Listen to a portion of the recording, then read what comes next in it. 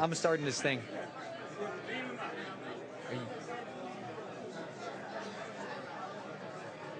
All right.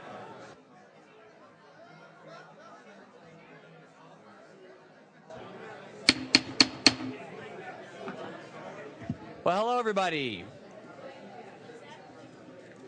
All right, if you're in the audience and if you could please take your seats, we'd appreciate it very much. At this time, I'm going to ask my good friend, Stacy Ritter, to lead us in the Pledge of Allegiance. I pledge allegiance to the flag of the United States of America and to the republic for which it stands, one nation, under God, indivisible, with liberty and justice for all. It's customary before the beginning of each county commission meeting for us to observe a moment of silence to honor people from our community who have recently passed away. Colleagues, do you have anyone you'd like to remember during this moment of silence?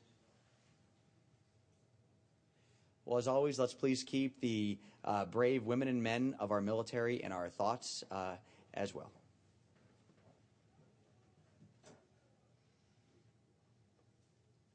Thank you. Announcements. Commissioner Wexler is not here today because she is attending the Broward Behavioral Mental Health Conference today. The music selection. This morning we heard the songs Hello by Adele, and Fight Song by Rachel Patton, and this afternoon we will hear Am I Wrong by Nico and Vince at the request of Vice Mayor Sharif. I designated this year as the year of good news. And at each commission meeting, we bring good news to the public by highlighting the successes of our county, the economic engines of small businesses, residents who are good Samaritans, and other positive happenings. This week, Commissioner Furr will be providing good news to us. Commissioner Furr, when you are ready, if you could please provide good news to the people of Broward County. Thank you so much.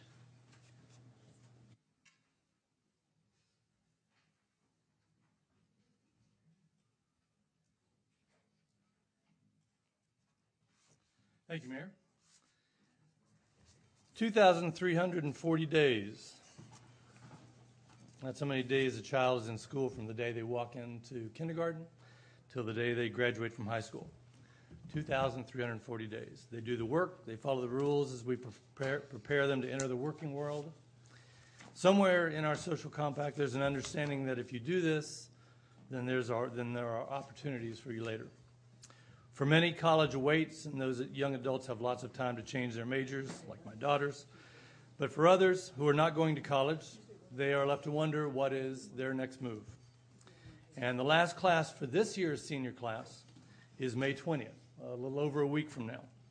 The good news is for those attending MacArthur High School, South Broward High School, Hollywood Hills High School, and Hollandale High School, the principals of those four schools, and they're here today with us, have personally selected and invited their upcoming graduates who are not going to college to attend an event called My Next Move at MacArthur High School on May 21st, the day after their last class, where thanks to the people sitting here today, and there's a lot of community partners in this, they will have a chance to apply for jobs or apprenticeships with local companies and trades, be exposed to various career pathways, and learn about a broader view of the work that this community depends on every single day.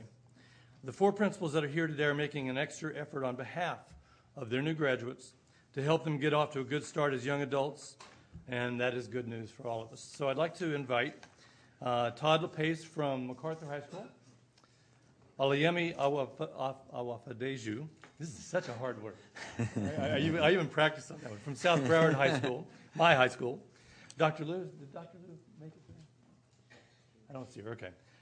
From the Hollywood Hills High School principal couldn't make it, but Dr. Lou might be here in a little bit.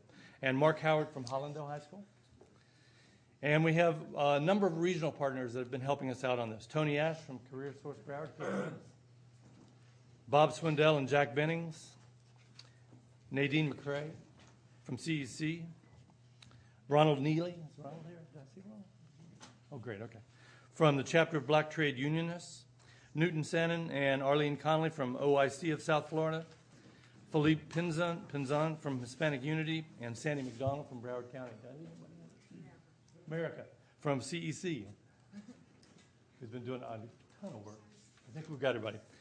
I want to thank all of you all for all the work that you all have been doing so far. And I'm going to read a proclamation, and then we'll, if anybody would like a chance to speak.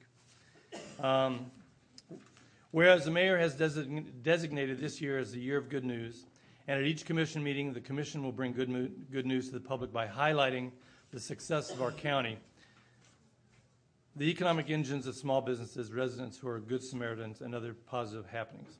And whereas many Broward County high school seniors prepare to graduate and enter the next stage of their professional lives, there are some who do not have a solid plan for employment or are not fully aware of their career options for further scholastic and training opportunities.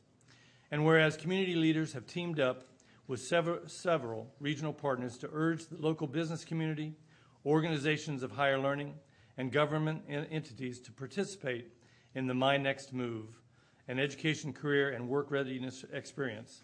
This one-day event is designed not only to benefit graduating seniors, but also to give participating employers, and this is a plug for anybody who has jobs opening, think about this, to give participating employers an opportunity to either recruit or present viable career pathways to those specially selected seniors at South Broward, Hollywood Hills, MacArthur, and Hollandale high schools. And whereas, unlike traditional career fairs, participating graduating seniors will apply skills learned from previously held workshops over the last few weeks, from what I understand, conducted by Career Source Broward, Hispanic Unity of Florida, and OIC of South Florida. Topics featured during these workshops are professionalism, interviewing techniques, writing an effective resume and cover letter, soft skills, and more. And whereas these high school principals are being recognized for their leadership in making the 2016 My Next Move Education, Career, and Work Readiness experience a reality for graduating high school seniors in the southeast portion of Broward County, Todd LePace, principal of MacArthur High School, Oliemi Awafadeju, principal of South Broward High School, Lourdes Gonzalez, principal from Hollywood Hills High School, and Mark Howard, principal at Hollandale High School. And whereas the 2016 My Next Move, an education, career, and work readiness experience is a regional partnership between Career Source Broward, Greater Fort Lauderdale Alliance, Broward County Public Schools, Broward County Chapter of Black Trade Unionists, Broward County Community Enhancement Collaboration Incorporated, OIC of South Florida, and Hispanic Unity of Florida. It is being held Saturday, May 21st, 2016, from 10 a.m. to 2 p.m. at MacArthur High School. Now, therefore, be it proclaimed by the Board of County Commissioners of Broward County that the Board hereby recognizes as part of the Year of Good News 2016 My Next Move, an Educational Career and Work Readiness Experience Appreciation Day in Broward County, Florida. Wonderful. Yeah.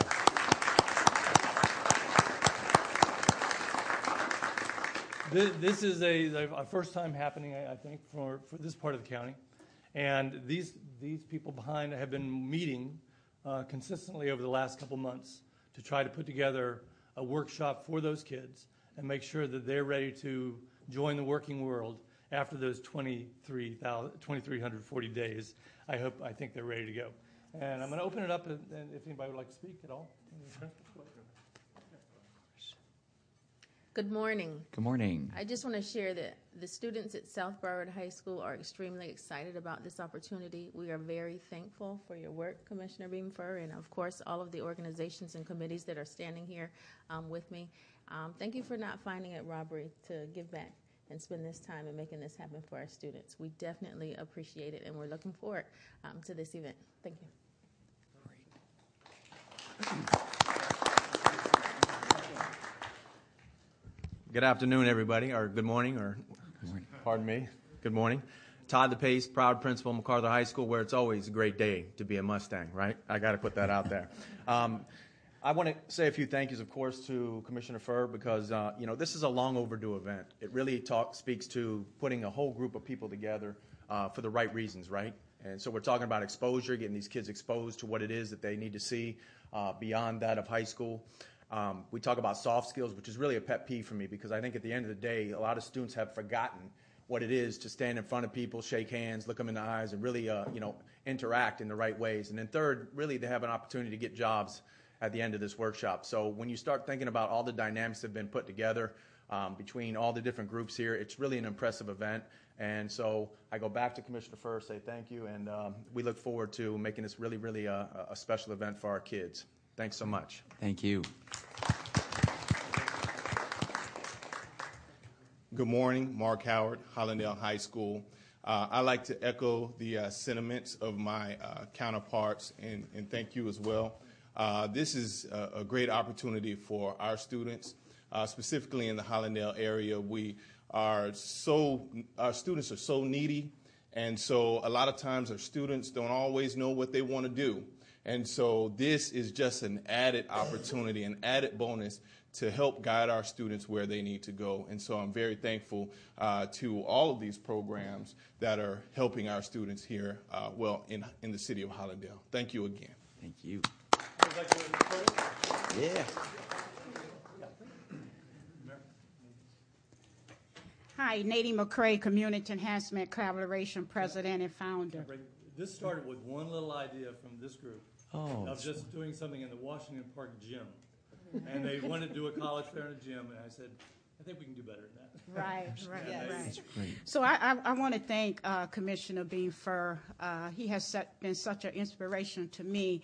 And when America and I first sat down some years ago and thought about bringing this type of program to the Washington Park community, we kept saying we needed to go bigger. We needed to take it out of the community. You know, most of the time we always want to keep something in the community. And we came up with the idea that Commissioner Bean Fur would be the perfect person to help us bring it together. And I want to thank all of these partners. I am so I'm just so happy that so many did not think it was robbery to sit at the table with Washington Park. Thank you. Thank you for taking us to another level. Thank you. The only thing I want to say is just thank you to Commissioner Bean Fur and my planning committee. You are awesome. Thank you. Hey, Bob. Commissioners, this really is a good news moment. And I'm sorry. I'm Bob Swindell with the Greater Florida Alliance. But this is a perfect example of the collaboration that goes on in Broward County. Jack Benning standing behind me. We are the only county in the state of Florida that's had an executive on loan from the Workforce Board for over 12 years. Mason Jackson fully supports the integration of workforce and economic development. And I was quoted the other day in a tweet that I firmly believe that talent is the currency in economic development today. And we're going to be more and more involved with our school system and developing that talent. Principal LaPace is also a Boyd Anderson fighting Cobra like I am. So he brings that great training from growing up in high school here. But this is a great example, and you're going to see a lot more of this. So again, thank you for your support, Commissioner Fur. I told him earlier he deserves a proclamation because he had the idea, but then he also acted on it. So thank you, Commissioner Fur. Good morning, everybody. First, let me say thank you for the leadership, Commissioner Fur. This is a wonderful opportunity. As a community-based workforce development organization, we continue to hear what we ask our young people all of our lives: what do you want to be when you grow up? What do you want to be when you grow up? Yet way too often that's a rhetorical question. We have not taken the time to assess their innate talents and abilities and expose them to hundreds of thousands of opportunities in our great country, yet alone our community. Hopefully this is just the beginning, and we take this from not just the south part of the county, we make this a priority throughout the entire Broward County. Thank you so much. Thank you. Good morning, Commissioners. My name is Ronald Neely. I'm president of the Broward County chapter of the Coalition of Black Trade Unionists. And I want to first thank Commissioner Fur for inviting the Coalition of Unions to be a part of this initiative. I think that as we see the end results of our young people who do not go to college, and we've all understood what happens when you're not involved in something positive, that you do something negative. And I think this opportunity for our young people to be linked together with a program that gives them an opportunity to get a job, to do something positive, is a great thing. I want to thank Commissioner Fur and the group that brought this up and then invited us as labor people to be part of that. So I want to say thank you. Can we get a picture? Absolutely. And I just wanted to add, I can think of, Commissioner Fur is, as you know, a former librarian, media specialist, and has one of the biggest hearts that I know. And there is nobody more appropriate to bring this proclamation. And I think I can speak for him to all the principals out there when he says, pay raises for all media specialists. So, come on over. Absolutely. Come, let's get a picture.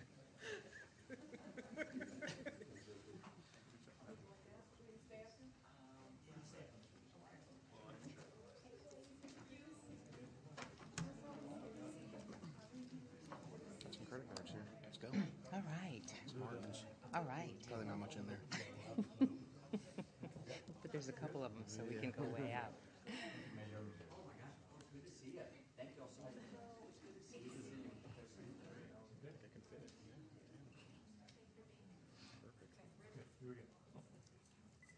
One, two, three. One more. Can't have that. Okay. One, two, three. One more. 1, 2. Perfect. No, thank you so much. Thank you.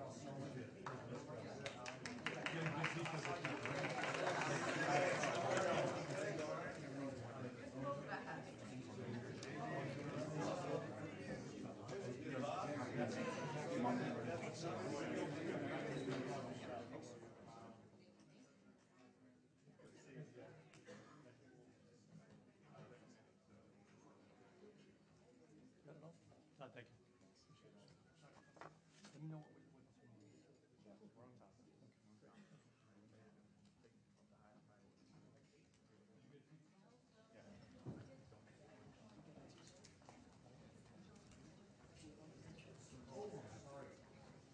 I'm sorry about that, Commissioner Holness. There was a proclamation that Commissioner Holness was going to present this afternoon, but they could not be here this afternoon, and it's a very important proclamation, and so he's going to be presenting it now to accommodate the nice folks that he's honoring. Overruled. It's kind of fun. Well, it is a continuation of good news.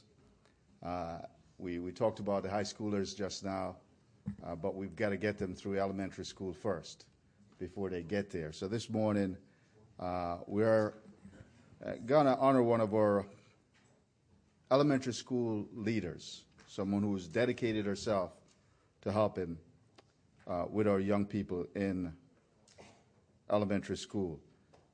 This proclamation, of course, requested by me, Dale Holness, your Broward County Commissioner, and it reads, whereas Nicole G. Gray is a native of Fort Lauderdale, Florida, the daughter of Robert and Virginia Gray, and whereas she attended Dillard Elementary, Ramblewood Middle, and in 1995 graduated from Dillard High School, Miss Gray is a faithful member of Mount Olive Baptist Church, and whereas Miss Gray attended Tallahassee Community College and returned to Broward County, where she began her career as a paraprofessional at Castle Hill Elementary Annex under the leadership of Mr. Clayton Jenkins. And whereas, while at Castle Hill, Ms. Gray assisted as needed in any capacity to ensure that students' educational needs were met. She loved her job and discovered her love for children. And whereas in 1998, she accepted a position as community liaison at Dillard Elementary School, and later the position of educational support professional. These positions allowed her to get to know the students and their families while attending to their immediate and sensitive needs. And whereas Ms. Gray's ability to work with children from varied and difficult backgrounds contributes to her success as a paraprofessional. In order to help bridge the gap between home and school, she invited teachers to accompany her on home visits, some of which she scheduled late in the evening to accommodate parents' schedules. And whereas empathic and perceptive, Ms. Gray's contributions are not limited to the classroom. She willingly shares her practices and educational expertise with others and help to create an internal suspension curriculum where students can continue with academics as an alternative to external suspension. And whereas Ms. Gray is committed to going above and beyond for children, although her primary responsibilities are to assist with classroom instruction while providing a safe and comfortable environment, she believes in building long-lasting relationships with her students and their parents. And whereas she has been recognized for her work on the Art Walk, College Week, Literacy Night, Peace Week, and multicultural committees.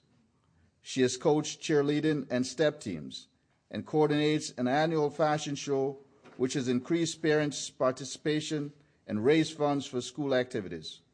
And whereas Ms. Grays incorporates the 3 L's into her daily curriculum to ensure that every child is learning with a touch of life lessons while expressing a whole lot of love.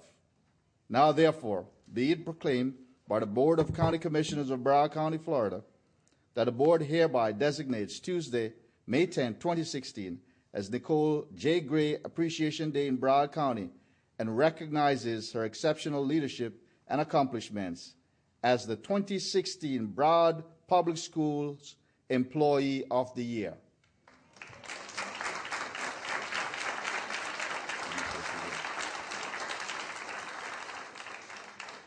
Thank you. It has been such a huge honor to continue getting awards and accolades after the Caliber Awards.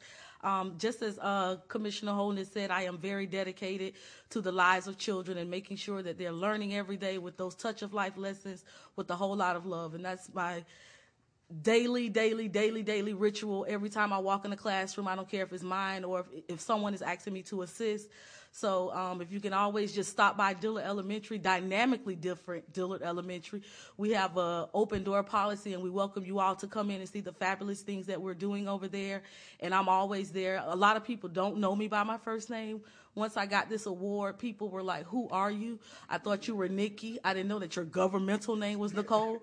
So if you come to the front desk and ask for Nicole, they might look at you a little strange, but just say Miss Nikki, and that's who I am. And thank you again for this award, and I really appreciate it. Thank you. Would you all come down, please? Would you all come down and take a photograph? Okay, we're going to go over here. Yes, please, everyone.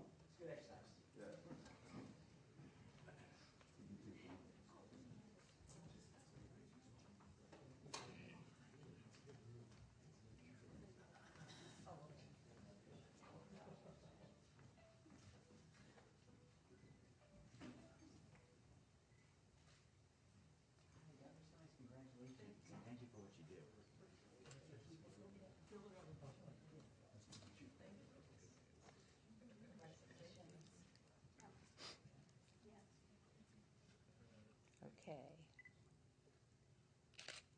One more. Thank you.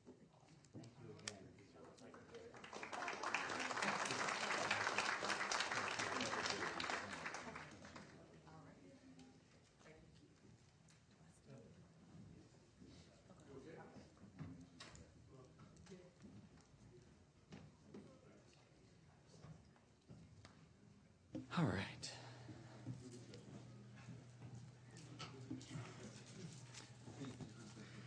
For those of you in the audience, please turn off and silence your cell phones. Any member of the audience who wishes to address the County Commission on an item on today's agenda, please come forward and fill out a speaker form located on the dais and furnish it to staff. Once an item is called, further speaker sign-ups will not be allowed and you may not be permitted to speak. When you are called upon, you will have 3 minutes to speak. Please keep your comments to the subject being discussed. We ask that you address the Commission in a polite manner and that you refrain from making impertinent remarks or personal attacks. If you fail to do so, you will not be permitted to continue speaking. Please be respectful of those who are speaking today. We do not allow any applause, cheering, or booing during the meeting. Any person disrupting the proceedings will be asked to leave the chamber. At this time, I'm going to read the Tuesday morning memo. There are no consent items are numbers 1 to 33. There are no withdrawals or deferrals. There are no Scrivener's errors. Good job, staff. No Scrivener's errors. Nice. Without objection, I request that items number 36 and 37 be moved to consent. Additional material, item number 1A, board appointments. Item number 35, memo to the board from county administration. Item number 37, email to county administration from the Arena Operating Company. Item number 41, replacement, Exhibit 1. I'm now going to ask if any of my colleagues would like to have anything moved from the consent agenda, and I'll start with Commissioner Bogan. Mayor, while I do not have anything moved, I would like to, if it's okay with Commissioner Furr, I'd like to co-sponsor number 41. Sure.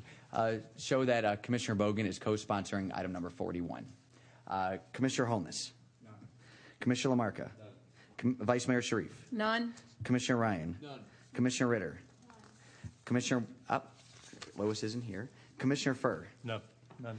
And so there are a number of items that have been pulled by the public. Items number 4, 9, 32 on the consent, and then there have been speaker signage for items number 35, 37, and 38. I'm sorry, Dale.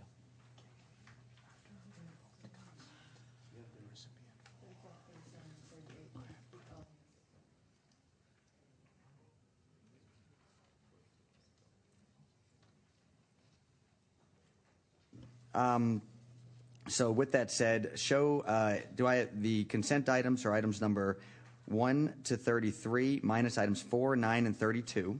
37 will stay on regular. It's not being moved to consent. Being moved to consent is item number 36. And show the regular items are 34, 35, 36, 37, 38 to 41. And motion D of item 37 has been withdrawn by staff, and item number 41 is a supplemental item. Is there a motion to move the consent agenda? Mayor, Yes. I apologize. The item D should remain on. We did receive the letter that we were should looking remain for. on. So, Okay, show that item, motion D of item number 37 is actually remaining on. There's been a motion and a second. All in favor of the consent agenda signify by saying aye. All opposed? Show the item passes unanimously. Commissioner Holness has made a request. I guess, Commissioner Holness, while people are leaving, it's a good opportunity for us to do it. We have one more picture where we're going to ask the people to come up here and the county commission to come in the back.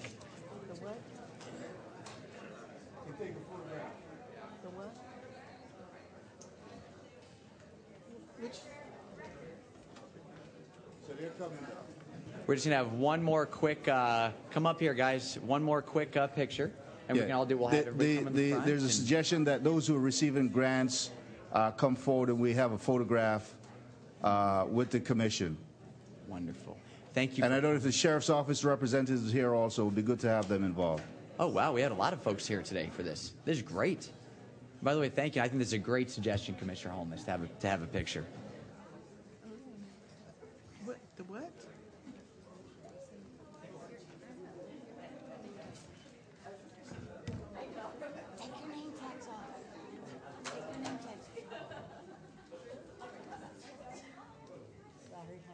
Get up there, ladies. Get up there.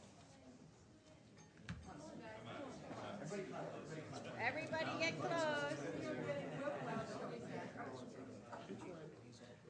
Ready? It's hard to see because I'm so short. You just have good genes, man.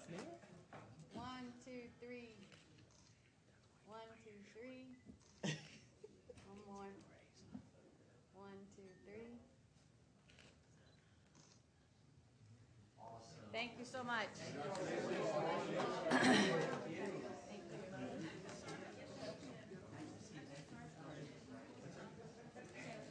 Presentation, we got it loaded in the back, so just give us audio cues and then let us go to the next slide.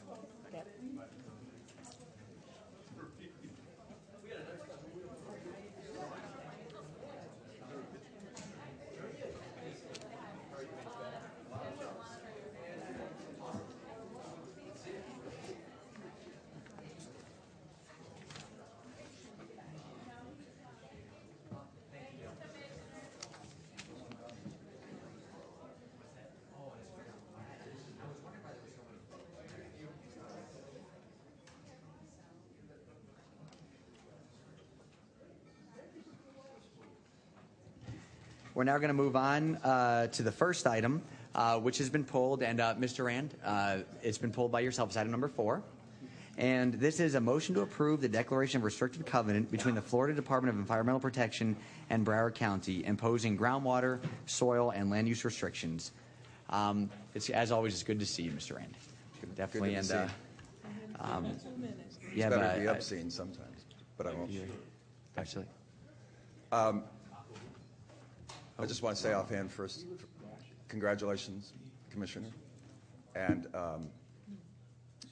it's easy to get a visionary pathfinder with a torch in the sunlight, but you need somebody in the darkness who can create the spark to make the idea explode in fire. And we should market ourselves not as New York South, but remind them that they are one of our best suburbs and that this town is on fire. And I was in Orlando and took notes.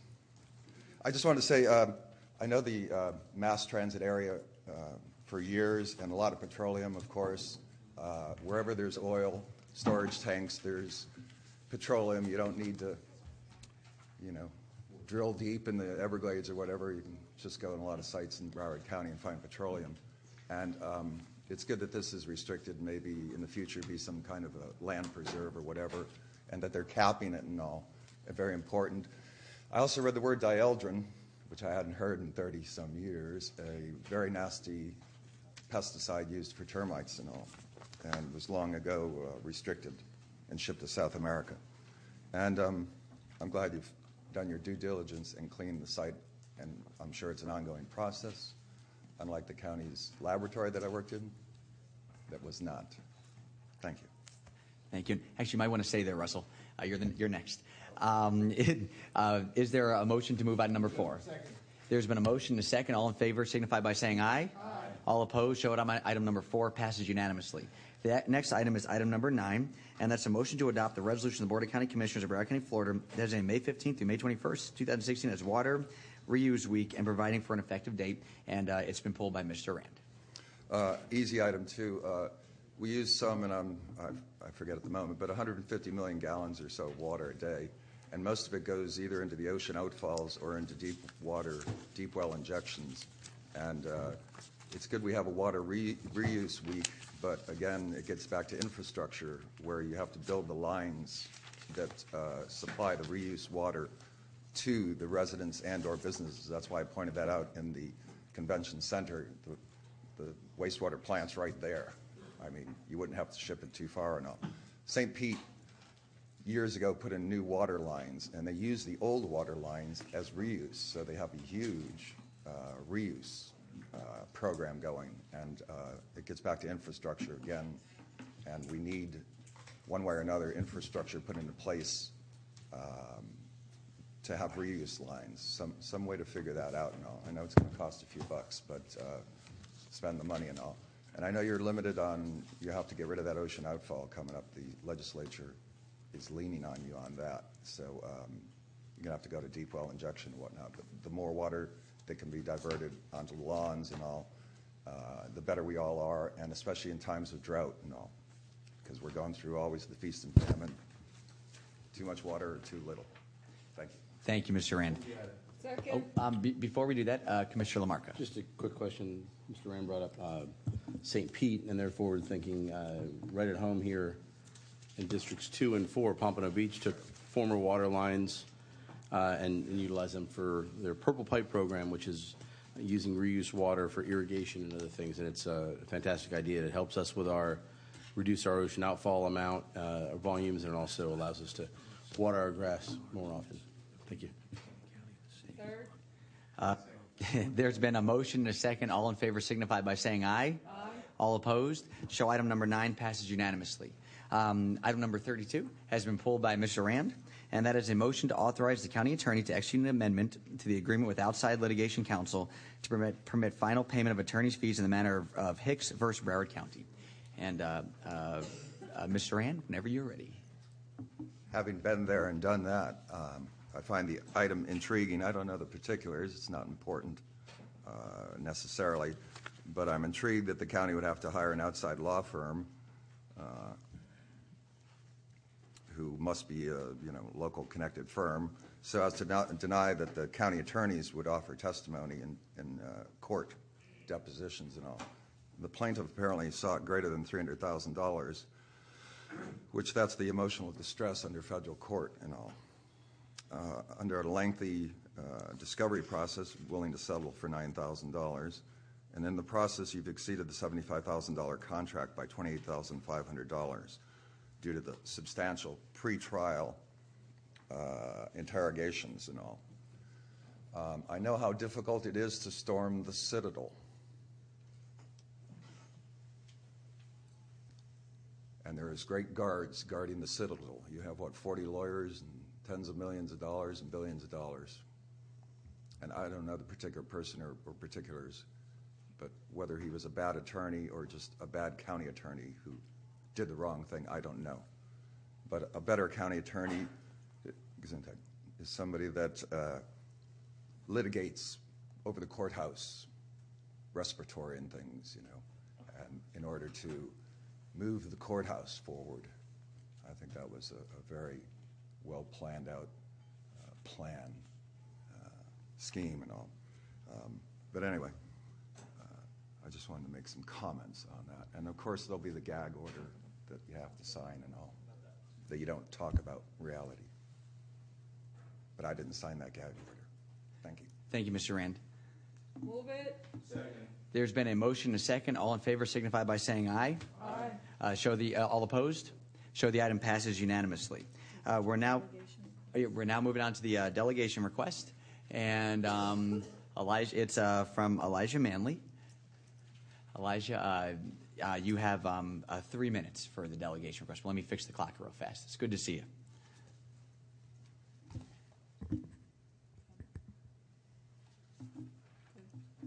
And I have, hold on. There we go. Perfect. Elijah, whenever you're ready. Okay. Just give me a second.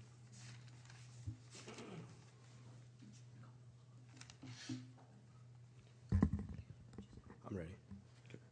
Dear Broward County Board of County Commissioners, good morning. My name is Elijah Manley. I'm going to read you a letter from the youth of Broward County. Dear Board, throughout the history of our great country, masses, groups, and demographics have fought for their civil rights, most notably suffrage. From the dawn of slavery to the Voting Rights Act of 1965, from involuntary servitude to the 19th Amendment in the 1920s, from oppression to the passage of the 26th Amendment, until today, the passage of a series of Elijah, can you pause for a second? Nobody can hear you. Whoever's in charge of the mic in the back, can you please turn his mic up? Please. And Elijah, pull the mic up a little bit toward you. That's the part. We need a longer mic. You know what? And Elijah, I couldn't hear you. If you could start from the beginning, sure, that would be great. That'd be great. Okay. You can do it. Okay. Dear Broward County Board of County Commissioners, good morning. My name is Elijah Manley. Dear Board, I'm going to read to you a letter from the youth of Broward County. Dear Board, throughout the history of our great country, masses, groups, and demographics have fought for their civil rights, most notably suffrage.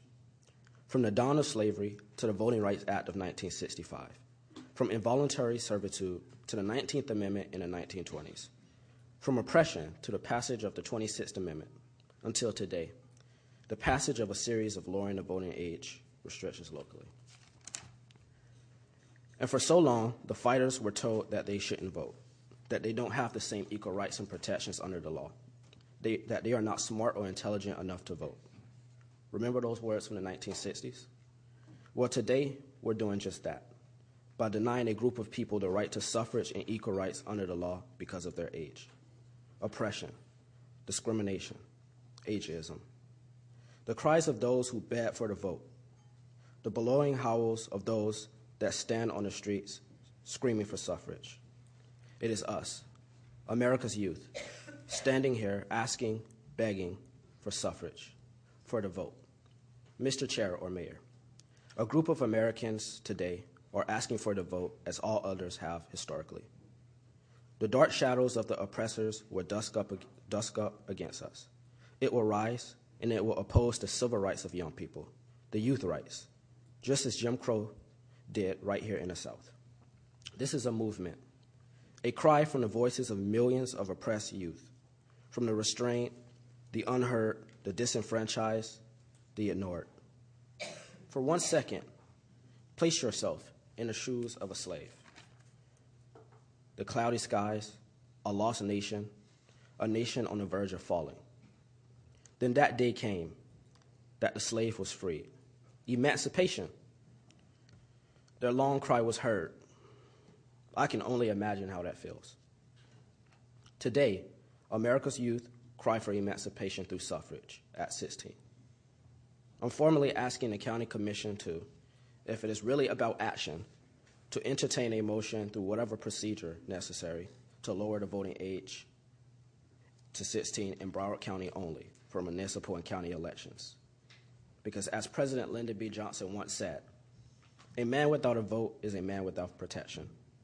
Stand up And if you're really about action, violate the state law for the common good and the civil equal rights and equal protection under the law that the Constitution carries to all Americans, regardless of their age. Thank you, Elijah.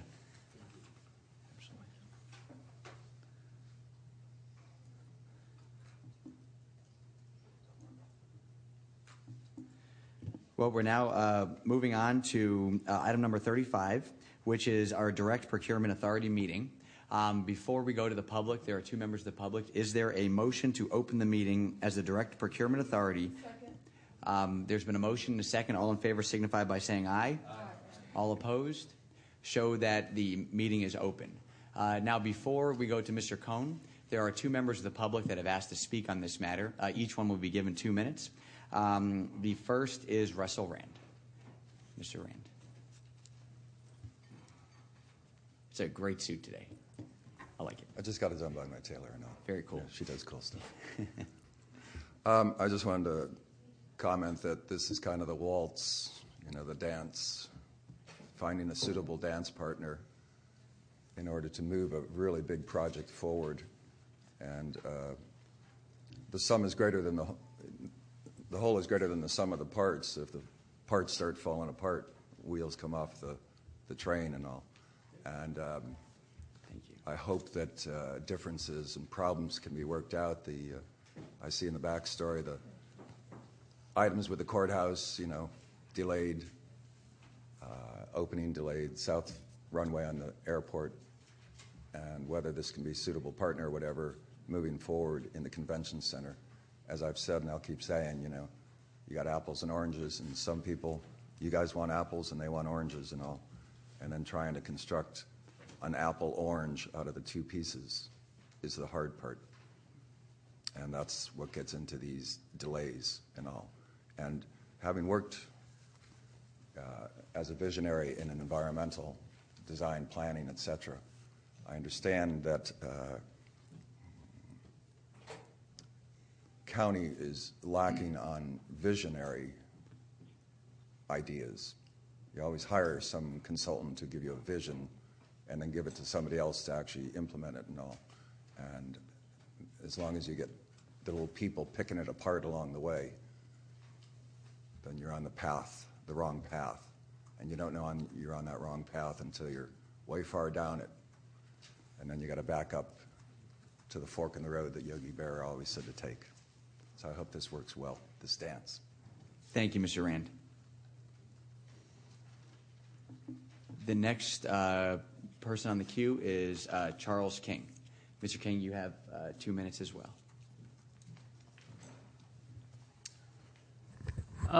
Have you guys considered maybe just letting Chip build this, Commissioner LaMarker, because he's a contractor, and that would seem to be of the same order of inappropriateness as making Commissioner Ritter the head of the tourism board when the tourism council basically said they didn't want her. They wanted people with qualifications. It's just like a crisis of integrity up here. I think that's where a lot of your problems come from. The people you're dealing with feel like you guys are very corruptible up here, and that's why all your projects turn into disasters. And there's only one company you can deal with. Just sort of a lot of people are outraged about this tourism thing. Like if you guys had the guts to have a hearing up here and decide, is our county manager, is she qualified? Why would she make a decision like this? Does she have no integrity? It just seems like such a pure, political type thing that, I know the mayor is becoming our property appraiser. I'm sure he's a long history in real estate or something. It just seems like everybody up here has got a plan for where they're going next. I don't know if this was part of Commissioner Ritter's plan to move out of Parkland to Fort Lauderdale or somewhere like that, a little more exciting. But this is our money. This is like the major driver in this community. If you guys would just sit up here and be like, well, we're going to give it to her, we don't care what anybody thinks, or we didn't do it, our order taker did it. It's like this you guys should really be looking at her as to where did she get her qualifications from? Where's her ethics? That's what a lot of us are wondering. And I would like to see a hearing or something. Commissioner Furr is probably the most left up here. I agree with him a lot. I feel like, this isn't a left-right thing. This is like the corrupt and the uncorrupt. I can tell you he's head and shoulders over his predecessor. So please have a hearing. We would like to have a public discussion about this. Her husband is a lobbyist for the largest recipient of dollars from this fund, for the tourism fund. Now we're moving on. We're coming back to the county commission. And I'm going to first allow staff, Mr. Cohn, to come up and to address this matter. Thank you, Mr. Cohn. Thank you, Mr. Mayor, members of the board, boss. It's a pleasure to be here today to give you an update. As you know, I've been doing economic development work for many years, and I've spoken to many bodies such as yourselves. And I can tell you wholeheartedly that I've never had the pleasure of working with such a professional organization as this, and with working with such a professional leader as Ms. Henry.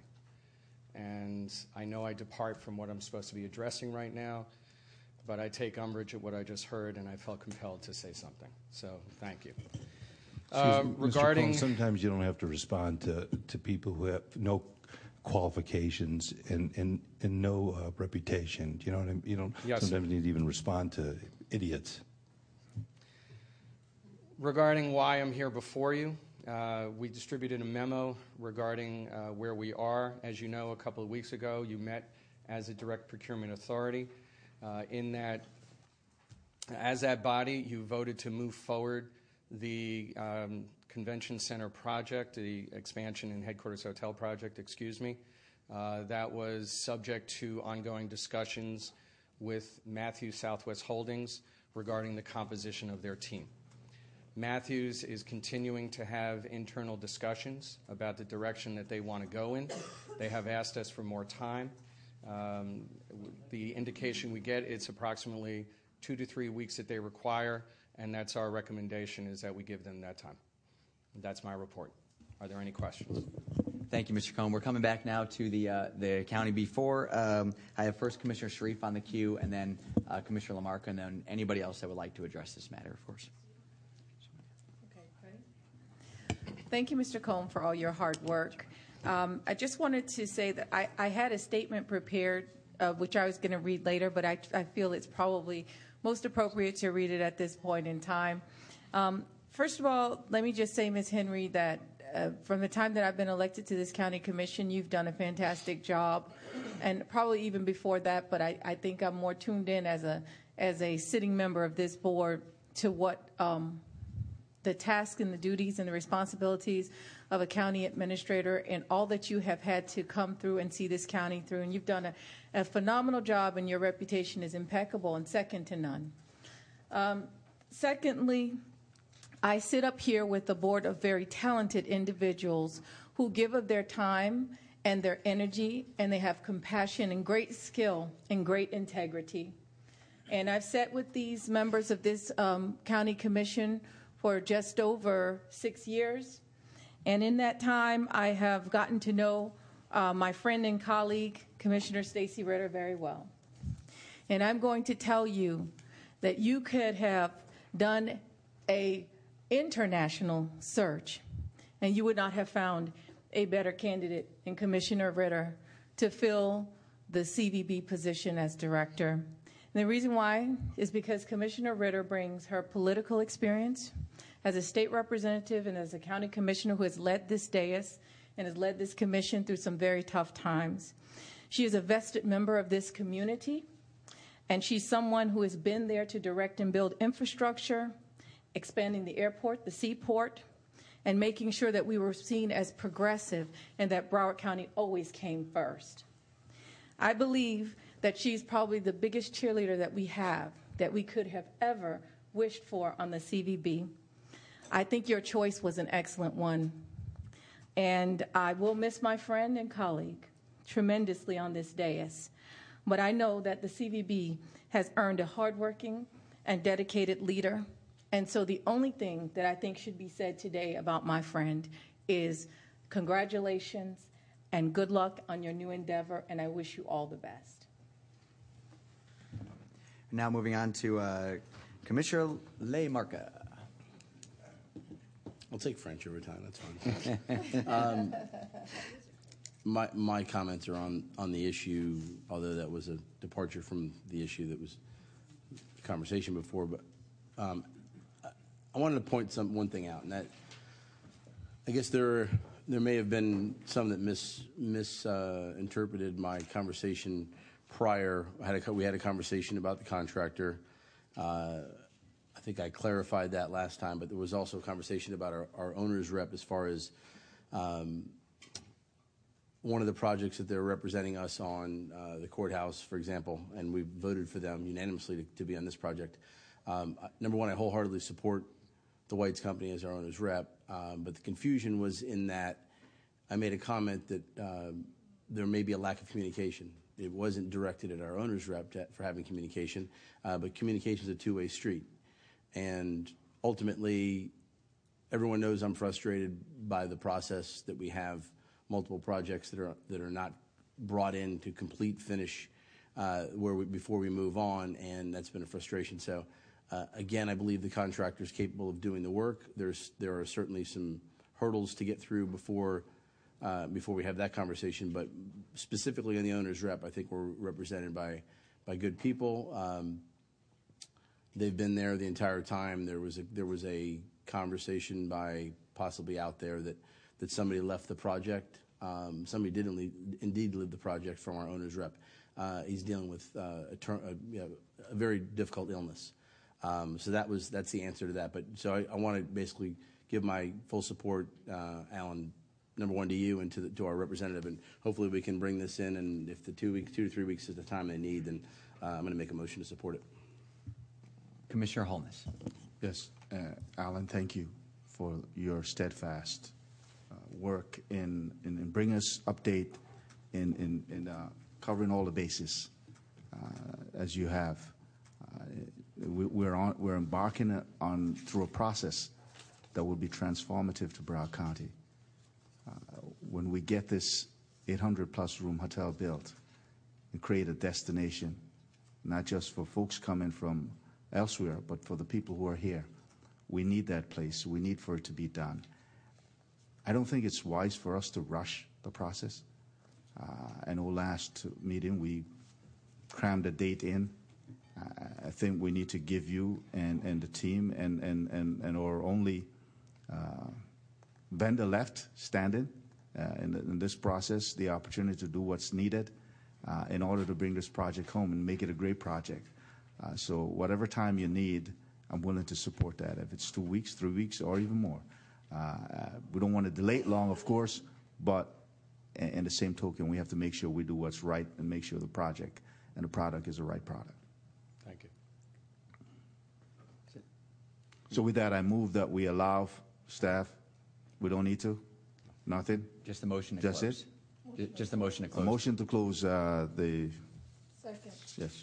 There's been a motion and a second. All in favor signify by saying aye. Aye. All opposed, show the meeting of the Direct Procurement Authority is closed. And Alan, you're doing a great job. We're now moving on to item number 37, which was pulled by a number of members of the public. The first to pull it was Mr. Russell Rand. And there are a series of motions, and the first one is a motion to approve reasonable source designation to utilize the Urban Land Institute. And so, Mr. Rand, you have 2 minutes.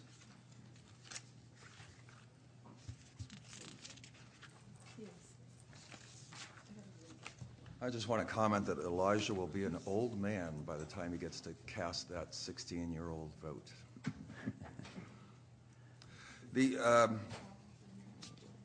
This land use, I guess you're looking for somebody with a vision again. Somebody come forward with visions. And similar to the convention hotel, there's an awful lot of people trying to figure out what to do with that, which was offered in the deal with the Panthers, where's that Stanley Cup? Come on. But too many cooks spoil the stew, too, and that's often a problem. I'm wondering if the land will be used for, Radio Shacks and Chipotle's and Starbucks or whatever, and whether it has it's brought forward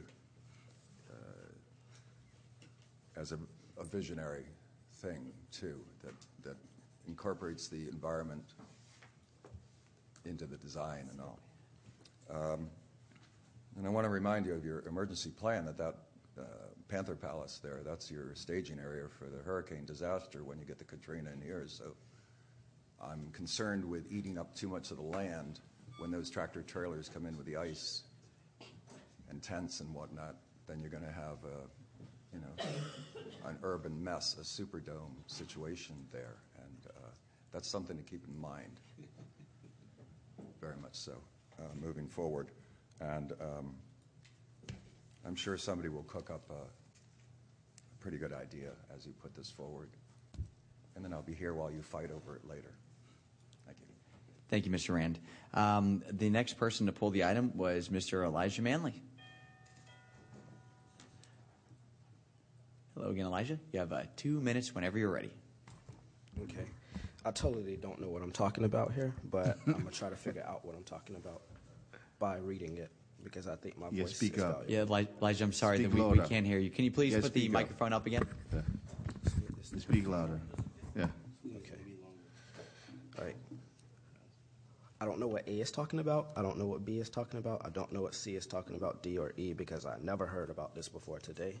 So I think maybe it should go out on the website or something so the public can see it and look into it. So can somebody explain to me what it's about? Because I don't know what it's about. Well, Elijah, after we'll discuss it. we take it, maybe we can have. We're going to discuss the matter a little bit, so hopefully that can explain it. Okay, a quick question then. The county attorney knows all about this, right? Yes, our county staff vets everything, and it's actually put up on the agenda is put up on the website a reasonable time before the meeting for the public to view. I'm pretty sure she vets everything besides 16 to vote. Thank you. Now it's back to the county commission. We'll start with Commissioner LaMarca. Thank you, Mayor. The item, staff discussed this with each of us when I met with Mr. Hernandez. Let me just say, I think everyone remembers the vote on how we move forward with the issue of the arena. I think one of the major positive results of that conversation in those many months that Mr. Hernandez and consultants, our legal staff, our entire team did was, prior to the new ownership of the hockey team and the lessee of our public building, the previous organization had strong ties to development rights around the arena, and there was conversations about statewide votes, whether we were going to have destination gaming or whatever that was. And the major yet for the county, for the taxpayers, for the people who own that building and that property, was that our team was able to pull that property back, those development rights. So I think it's an excellent item. Rob, certainly bringing the Urban Land Institute in for some ideas. I mean, everybody who's done a process like this in other places where the arenas, for example, have closed, has needed to rely on this more. We don't have a closed arena. We have a very functional arena, and I think this year they put quite a few more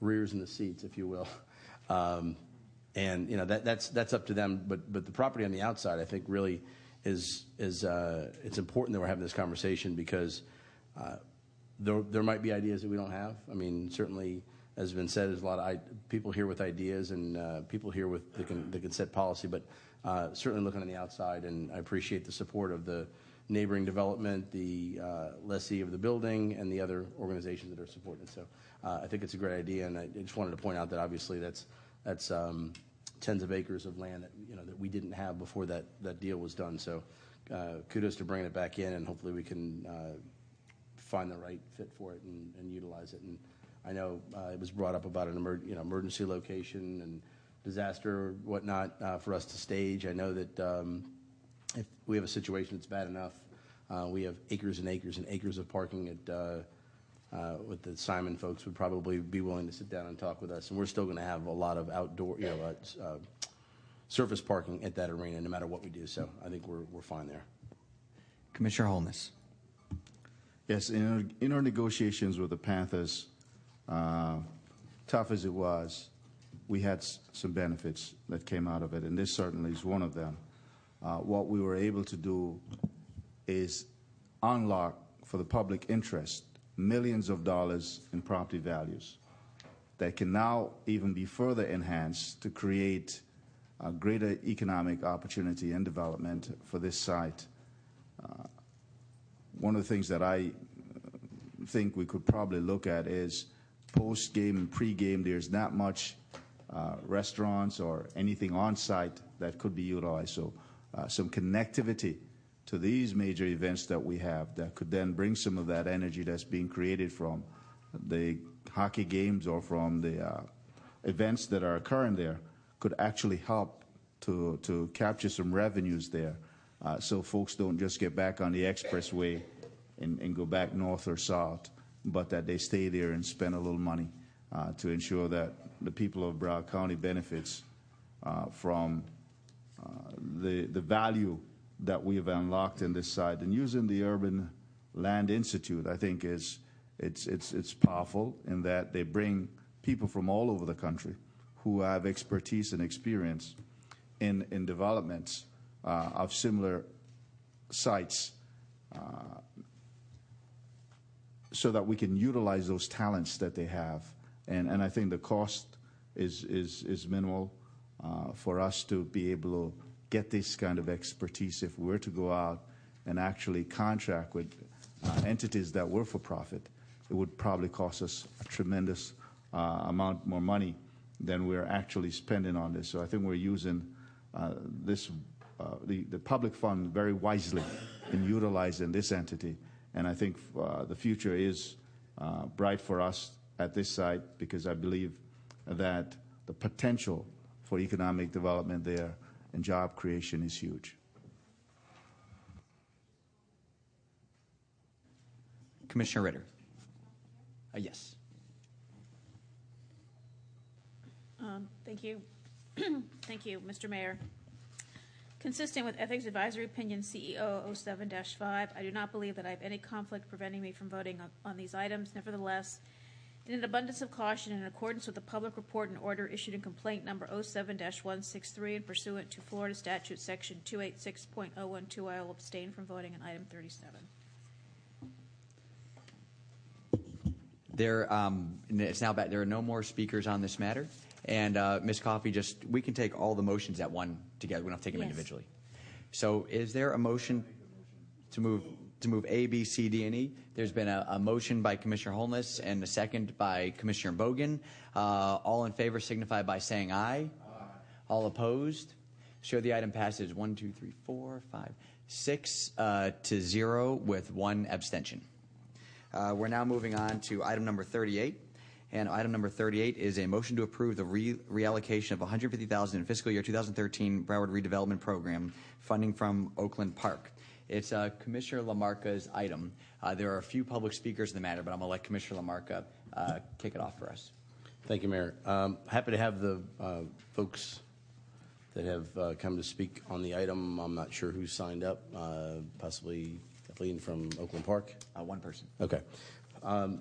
This item was brought to me back when we did our grant funding and our awards based on prioritization and then meeting all the qualifications of the evaluation board that did this work a year and a half, 2 years ago. With regard to this particular project, the goal was, and it was about a quarter, 20 or 25% of the overall funding that we were providing.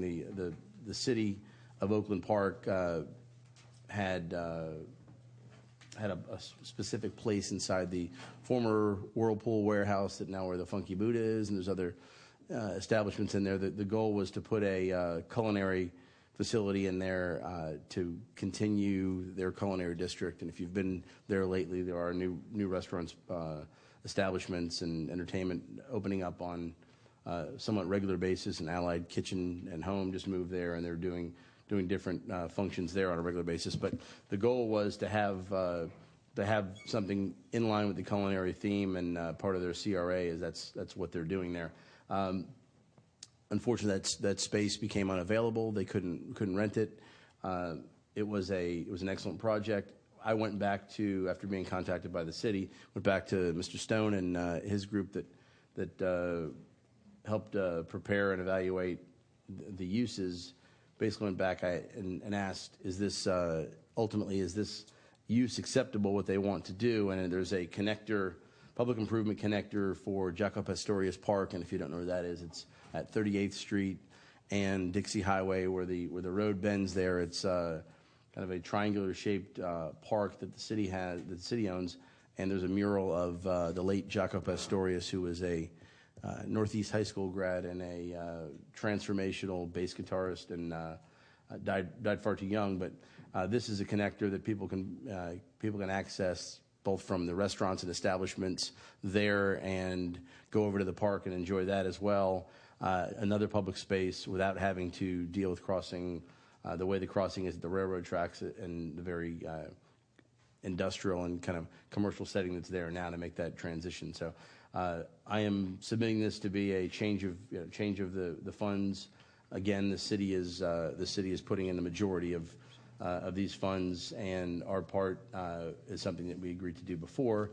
I know that these are ranked. I feel very strongly that based on how this ties into the existing culinary district and their overall development program in Oakland Park, that this would be one of the highly rated items if it was there again, and would ask your consideration.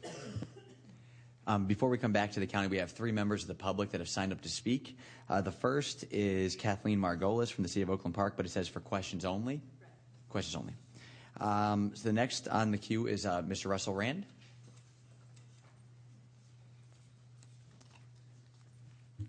Hi, Russell. Hi there. Excellent work, Commissioner LaMarca. That sometimes when you have a plan A, it falls apart, and you always have to have a plan B as backup, and that's a good thing based on prioritization and all. I happen to have enjoyed Jaco's bass work live several times, and I know his sons and all, so I'm very much into the music and all, and he was one of our great geniuses from this area. Just amazing. I like that area now, the hub, the idea of a culinary center of Broward County, so to speak. It's kind of on higher, drier land, and it's kind of a nice area. I like the way the whole thing ties in. There's some older houses, older structures, public buildings and whatnot that could be utilized. So I can see that in the future as a thriving hub of activity in the center of Broward County, kind of. And the idea of having a connector and all, how you connect pieces, because I'm always talking about oases that are higher ground and how to get the connectors in between, like Dania and Hollywood. And it's that connector on US 1 that's a dump, see, that needs some improvement by the county or somebody to step in and do something. And but I see Oakland Park as a thriving hub in the future, and that's really excellent work. Thank you. Thank you. The next person on the queue is Mr. Elijah Manley.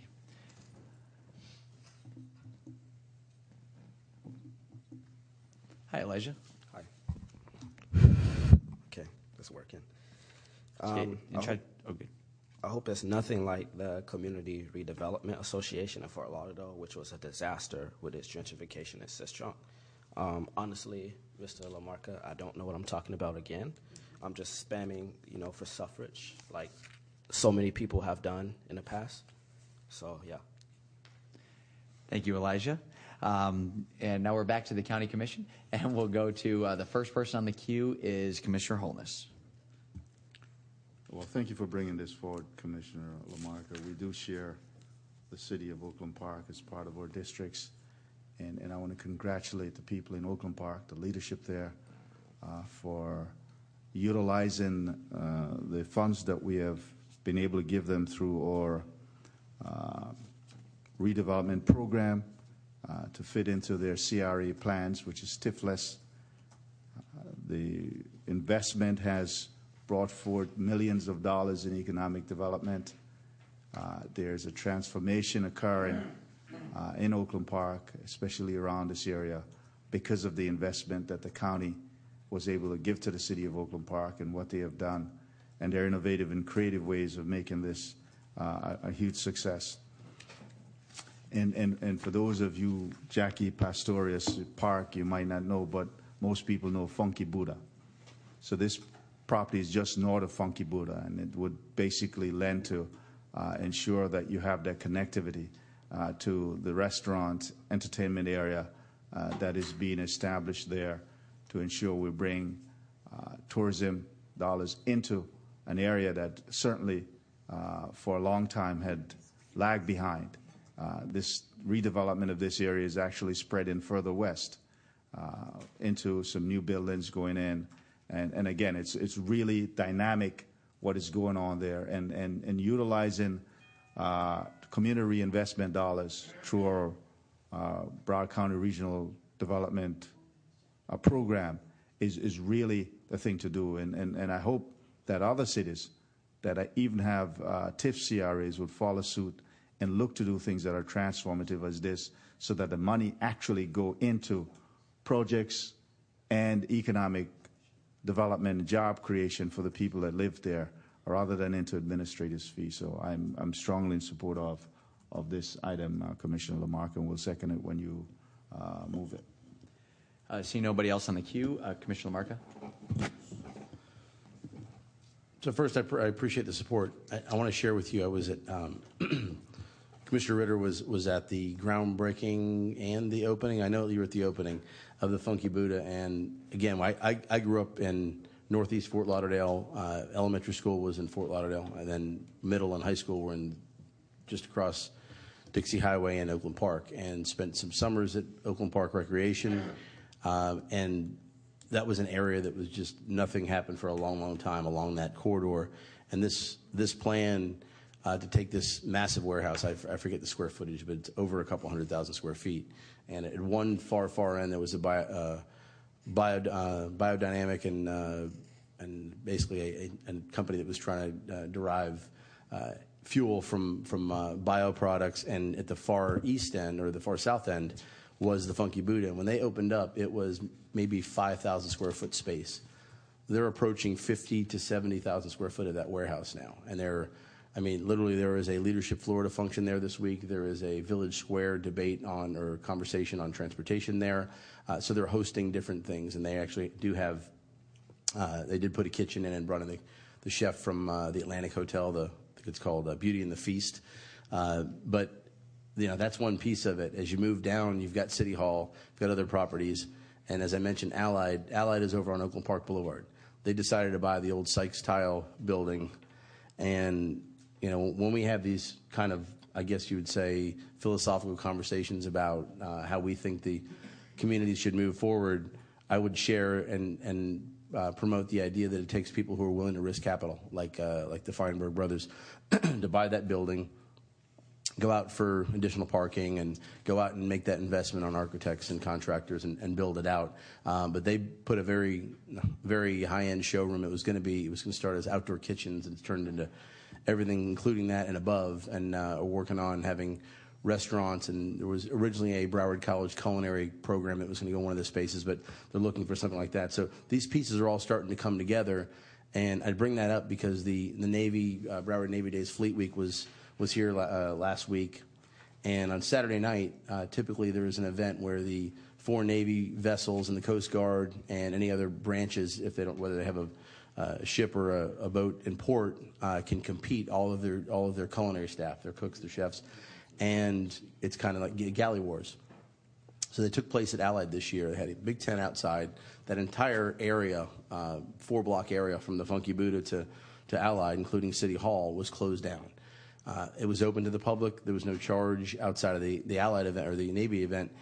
In front of City Hall was the Navy band, believe it or not, the Southeast Navy band that would do patriotic songs, but they also had a pretty mean, probably about an 8-piece band doing Jimmy Buffett, Eagles, just different stuff, and just right in front of City Hall. People gathered around there. There were about 8 food trucks, and that is when you see something finally come together. You understand that this is a good investment, not only when people make their investment, hopefully they'll be rewarded with great profits, but from a public side, to continue to try to build an area, and that's where people will congregate, and they congregate there instead of going out of their own city, their own town to spend money. Not that I have any problem with spending money in Fort Lauderdale, but that's typically, if you're from Northeast Broward like me, you either go to Boca Raton or you go to Fort Lauderdale, or maybe go all the way down to Hollywood to Margaritaville. So it's good to have these things happening, and I appreciate the support, but want to move the item forward, and number 2, invite you all out to the next event, hopefully at the Funky Boot or somewhere on the Culinary District. There's been a motion and a second. All in favor signify by saying aye. Aye. All opposed? Show item number 38 passes unanimously. We're now moving on to the final item on this morning's agenda, which has been sponsored by Commissioner Furr, and it's a motion to approve the First Amendment to the RRB Asset Distribution Litigation Settlement Agreement between Broward County and an array of cities. And before we go to Commissioner Furr, I've given this a lot of thought, and if you would allow me to be a co-sponsor in this as well, I'd appreciate it. Great, thanks. So if you could please also add me as a co-sponsor, Ms. Henry. Thank you. Oh, yes, and Commissioner Bogan as well. Okay. Commissioner Furr. Thank you. First of all, I want to apologize for this going on so late, because something that is this big, I don't like putting on late. I tried to get it on early. Didn't happen. So anyway, it comes to us this way.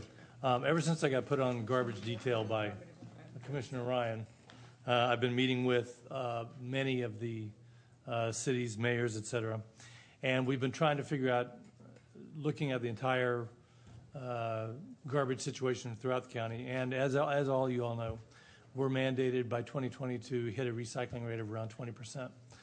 We're actually going backwards on that right now. So it's important that we try to get a handle on this.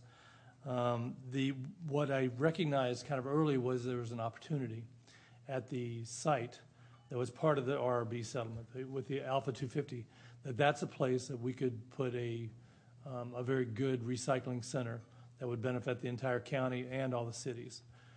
So this settlement is actually asking that we put a pause on selling that.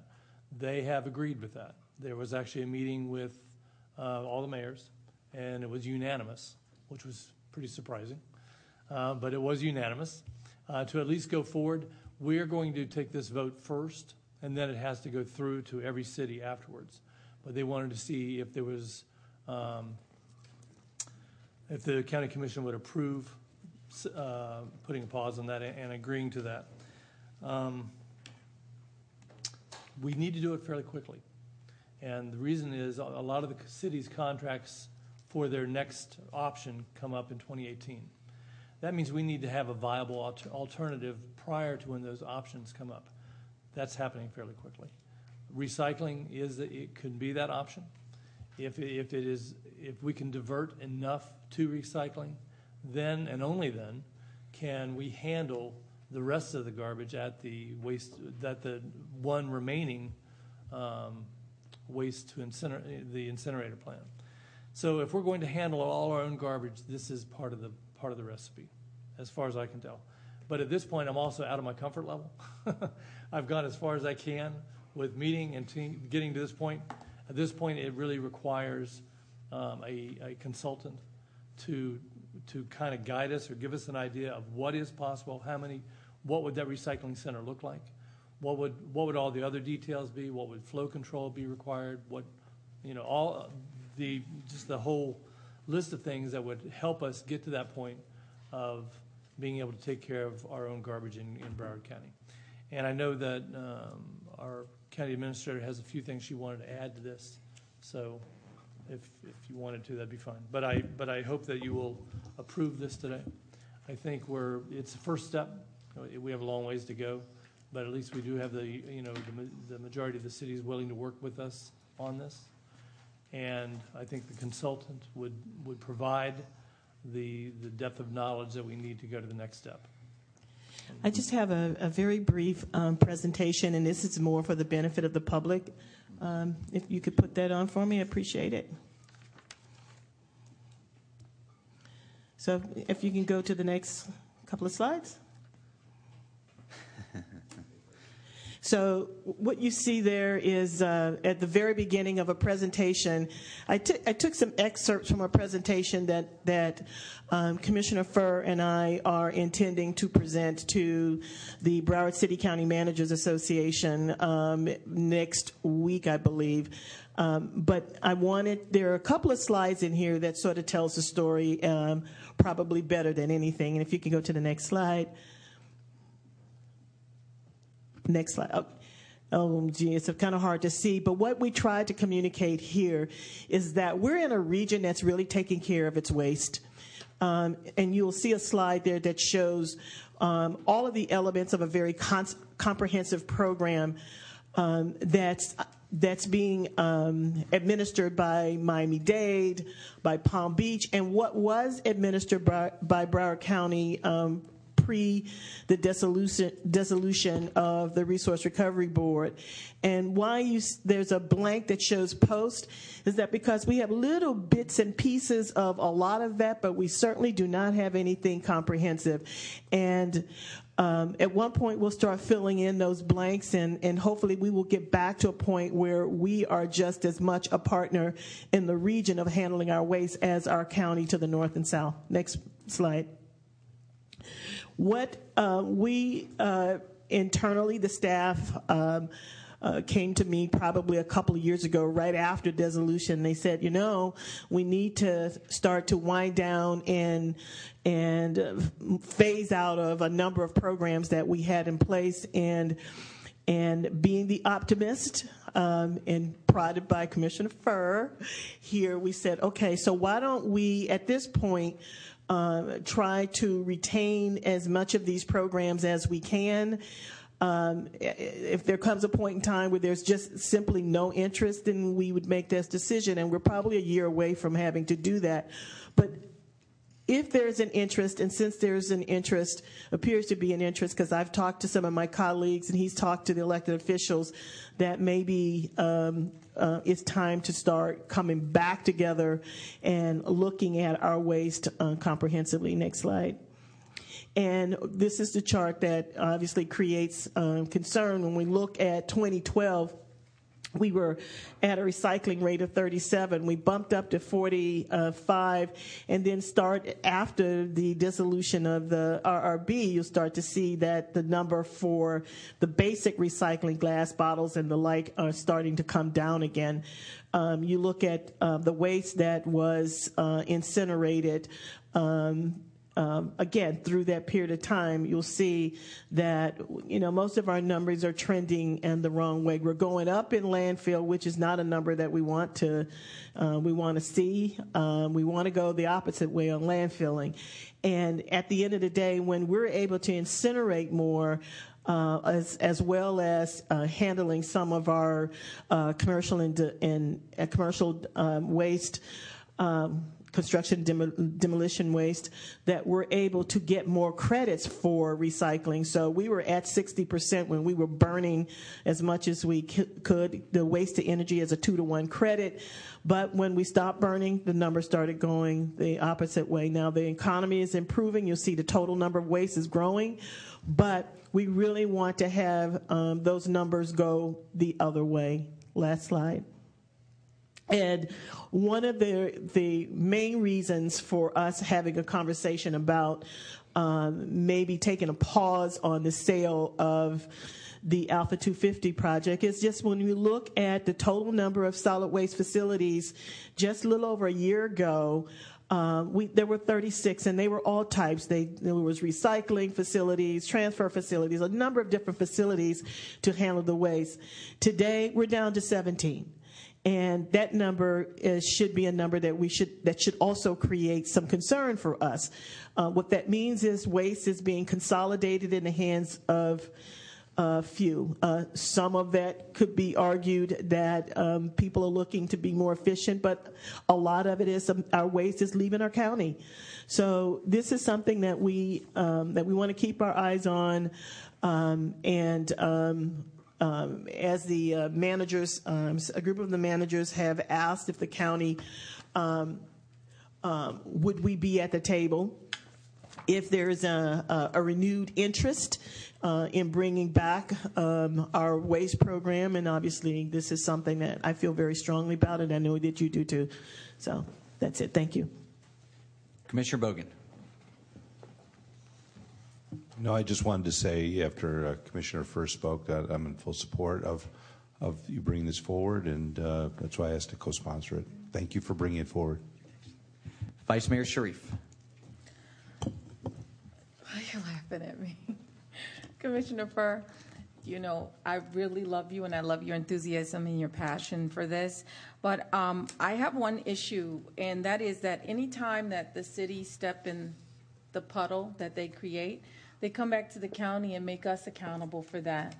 I have an issue with the $200,000 for the study being only the county's responsibility. When we were in negotiations, the cities were adamant that they wanted the sale of the Alpha 250, even though the county and all of the people that we had working on this suggested otherwise. We spent an awful lot of money appraising it, evaluating what could be done with it, and telling them that this was our contingency plan if we needed it. I'm a little taken aback by the fact that it's such a rush now all of a sudden to come to some agreement on this. I understand, you know, about negotiating and settling. I mean, we've done that a million times. I can sit here and comfortably say I voted no every single time because I thought it was a bad idea to sell Alpha 250. I voted no on the settlement because I thought that they were being short-sighted in the gains that they were going to get from this. And I guess I was proven right again. My problem with it is that if we're going to go back and do this, I don't have a problem with renegotiating or looking at the settlement again, but they're going to share the cost, meaning we are not carrying that $200,000 tab by ourselves. So if they want this to happen, they are going to have to agree to share 50-50 in the mess that they made, and they're going to have to agree that from this point forward that they're going to be accountable for what they've requested and for what they've gotten us into. I think that is only fair. And a league representative should have been here today as well. I don't see any out there. If there are, you can stand up and come to the mic, but I think they need to go back and ask that. Commissioner Furr, I think you need to go back and ask that. That I can't vote for this in good conscience knowing that this is where we're at because no one over there on their side wanted to listen to what we were saying. We were trying to reason through this. So I'm not willing to vote for this today because I don't believe the county should be responsible for carrying the tab of people when they make mistakes and they don't hold themselves accountable. Thank you. Thank you. Commissioner LaMarca. Thank you, Mayor. Just looking at this list, it looks like at least half of the 8 cities that more than half, 5 of the 8 cities that I have the privilege of representing are on this list. And I would say that shy of an occasional conversation, I didn't hear from any of my cities during this process. Maybe Fort Lauderdale. You know, one of the things that government does, and if they do it well, you don't hear about it. You don't get a phone call. You don't get any phone calls. Hey, you're really doing a good job of picking up the garbage.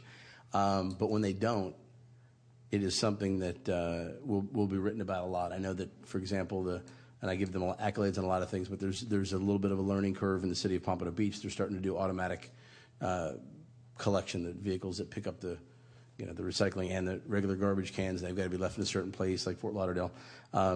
However you do it, this is going to be waste, and recycling is going to be a big issue for everyone if it's a problem. If it's picked up, it's out of sight, out of mind. That being said, Commissioner Sharif brings up a good point. I mean, I'd love to jump on this with Commissioner Furr. He has been excellent on this issue. He is, I think we called Commissioner Lieberman the garbage queen, and I don't know if we're going to crown him king yet, but he jumped in all too willingly on this issue. but I'm with them on the one piece of this puzzle, and Ms. Henry showed the recycling issue. Recycling up to this point, I can't tell you how important it is to me and like to our community per capita. I think we have some of the highest numbers of recycling in Lighthouse Point, and it's really important. But we were sold a bit of a misnomer that we're going to make money off of recycling. We're going to get credits, or we're going to go to the store and get Amazon gift cards or Starbucks. Yeah.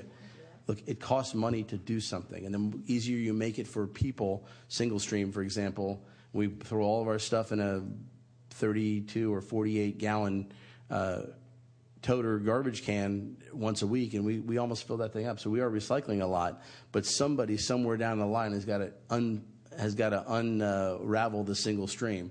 You can't just put it all in one process. And I know, there are a lot of new products coming out of, for example, used water bottles, are creating textiles, dry fit shirts, and things like that. There are a lot of things that we can do, but if if these companies were honest with us, and we could be honest with our constituents and say there's a cost to recycling, but it's the right thing to do, I have no problem with that. So ultimately, we need to do a better job at holding them accountable of that. We also had a bit of there was a bit of a shell game being played. I mean, companies were merging and becoming one and then dissolving and moving, and Palm Beach County was building another waste energy plant, and lo and behold, ours disappeared and theirs appeared, and most of the waste coming from one of the companies was not ever being disposed of within our county borders. It was going up to Kissimmee St. Cloud, which kudos to them. They had a lot of business up there. But just the whole process, I felt like, as a guy who came from a city commission job, as did you and Dale, it was a little disappointing. It's a little disappointing to know that we all put our heads down in a city, with the exception of a few in unincorporated Broward, but we all live in Broward County. And for us to go have these discussions and then start this whole thing off with, and I think our chief appellate counsel, Mr. Myers, was as good as we were going to get in that process. But to have folks start off with talking about a divorce, and being in a big room, and I don't know how many electeds were in there, but most of the cities had more than one elected, maybe the entire dais. And for us not to be able to work out our differences in one room and have to have a second meeting, and have a third meeting, and committees, and that's absolute BS. Just same thing as 911. At the end of the day, Barbara's right. At the end of the day, somebody's always looking for the adult in the room to pick up the tab. It's not about leadership. That was a word that was used. But ultimately, this needs to get done. And I'm frustrated at how that process worked before, but I'm glad we didn't sell the property, because they don't make additional property anymore. You can't go any further into the Everglades and destroy that environment. And we've got the other facility that the county maintains off of 27. There's those little blue dots disappearing. That wasn't a mistake. That was by design. I mean, that was, let's get all the business. We'll transfer it here. We'll transfer it there, and it doesn't go away. I mean, you can move it from place to place, but eventually it's got to go somewhere. I don't fault any of the companies. They're acting as a company. Some of them are, some of them, if not most of them, are publicly traded. They have a duty to their shareholders, and at the end of the day, we need to figure out how to get rid of the waste, and it's not just our responsibility. So I'm going to support the item with Commissioner Sharif's friendly amendment. I hope that we split this cost. I mean, we're seeing the same thing in the other big issue of the day in transportation, and it's all about the split, but there has to be a split. Commissioner Holness. Well, Commissioner Bean Farr, I'm ready to crown you king of trash. You're hereby crowned the king of trash. It's a great job. This is important to us. This is important to our community. And though we were ambushed with the transportation surtax, I believe we ought to be magnanimous in our approach and not give them the same hand that they gave us.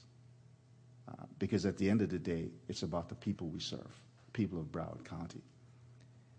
And this will have even farther-reaching effect outside of Broward County, because it's the environment in which we live on this earth. We must protect it. We must save it for ourselves and for our children and their children. So though I'm not happy that we're going to pick up the $200,000, let's show them that we are bigger than they are, that we understand the importance of serving the people that we're elected to serve, that we're supposed to dedicate it to them first. And I believe this is what we ought to do here today. The timing, we're already in the middle of 2016. 2018, these contracts are out. We need to move to ensure that we pick the slack up. And we ought to do more on recycling also. We're not doing enough. There's far more that we can do that we're not doing in terms of education, in terms of making it easier for folks to be able to recycle and convenient. This will lend to that. And I'm going to support you fully on this, including the $200,000. We can do this. We must do it. It's in our best interest for all the people. We can go back and squabble with these cities, because how long is that going to take for us to come to some agreement on that while we're continually putting stuff back into landfills and destroying the environment in which we live? We've got to make this happen. So I'm fully in support of you. Commissioner Ritter. Thank you, Mr. Mayor. When I read this, the first thing I thought, well, I won't tell you what the first thing I thought was. The second thing I thought was, why are we paying for the whole thing? There are, I think, 21 cities listed in the motion, and as I have been reminded many, many times by these cities, we have a very small percentage of residents who, for whom we are their municipal government. So I actually think we should pay our proportional share of the $200,000 based on the number of residents we actually service rather than even the 50%. And I recall many of the settlement negotiations on this where the sale of Alpha 250 was a deal breaker. If we didn't agree to the sale of Alpha 250, then they were walking away from the table. I'm glad to see that they have realized that Ms. Henry was actually right when she kept trying to tell them why Alpha 250 was such an important part of the resource recovery, such a major element in resource recovery.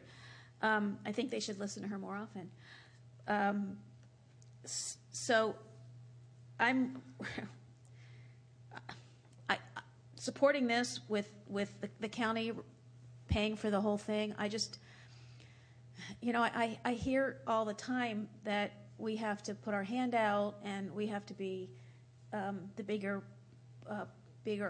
person, organizationally speaking, and it just feels like we do that all the time, and we constantly get that hand slapped, even though we and I realize that this may be a matter of, look, 90% of people's perception is their reality these days. It doesn't matter what they read or what facts you try to explain to them, and they're governed by emotion more it seems than rational thought. So I know there's a lot of emotion still in this.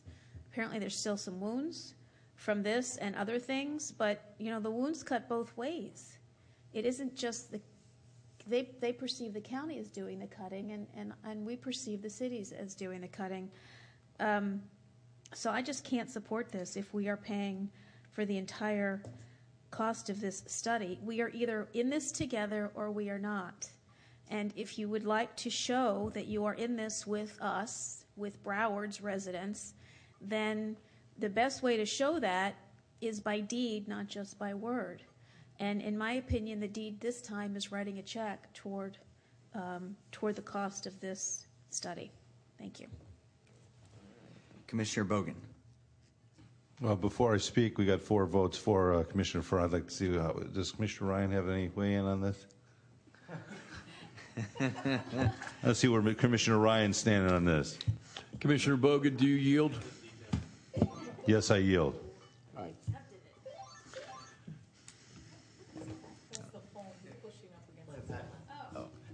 Yeah, that's an old game. It was a tough negotiation that went on for probably a year to reach a settlement. Broward County was very careful to set aside an appropriate amount of money in escrow because of the cost for maintenance of the landfills, which may be into perpetuity. So to the county administrator, what's the source of this $200,000? Does it come from this fund that we have set aside to pay the maintenance costs for our landfill? There are two potential sources. One would be the Commission's reserve. then that way I'm not in any way impacting the solid waste fund. But the other source is the remaining or the remnants of the solid waste fund. The amount of money that we've set aside for closure, covering closure, is pulled aside. We're obviously reserving that as part of our statement, so we wouldn't touch that. Those programs that I showed you, where we are retaining some of the services for those municipalities that wanted to participate with us. Obviously, the services cost more than that, but it was important that we stay relevant for some period of time. So I would not specifically recommend that, but in the end, that would be the secondary source. All right, so with that explanation, I support Commissioner Sharif's motion that the cost be split 50-50 between the cities and the county for this study. We have it's actually Commissioner Bogan still at the queue. So since I have to ask Commissioner Furr of a friendly amendment to his motion, and I don't know if council, our county attorney, if there's some way to structure where we put in the amended agreement that upon the sale of Alpha 250, we would be retaining $100,000 in addition for costs back, or on the at some point, so we don't have to go back to the cities now and take more time. We could add a clause to the amended agreement that would allow us to retain 50% of whatever the cost is back to the county at some point when that comes. Commissioner Furr. Thank you.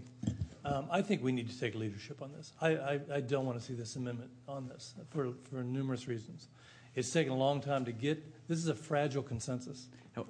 Commissioner Furr, if I can ask, if I was going to give you the opportunity to close, but Commissioner Sharif still wanted to speak. Okay. Do you want? I know you were answering Commissioner Bogan's question, but can you hold that thought after Commissioner Sharif speaks? I'm holding it. Thank you, Vice Mayor Sharif, and then for Commissioner Furr to close, then we'll entertain motions.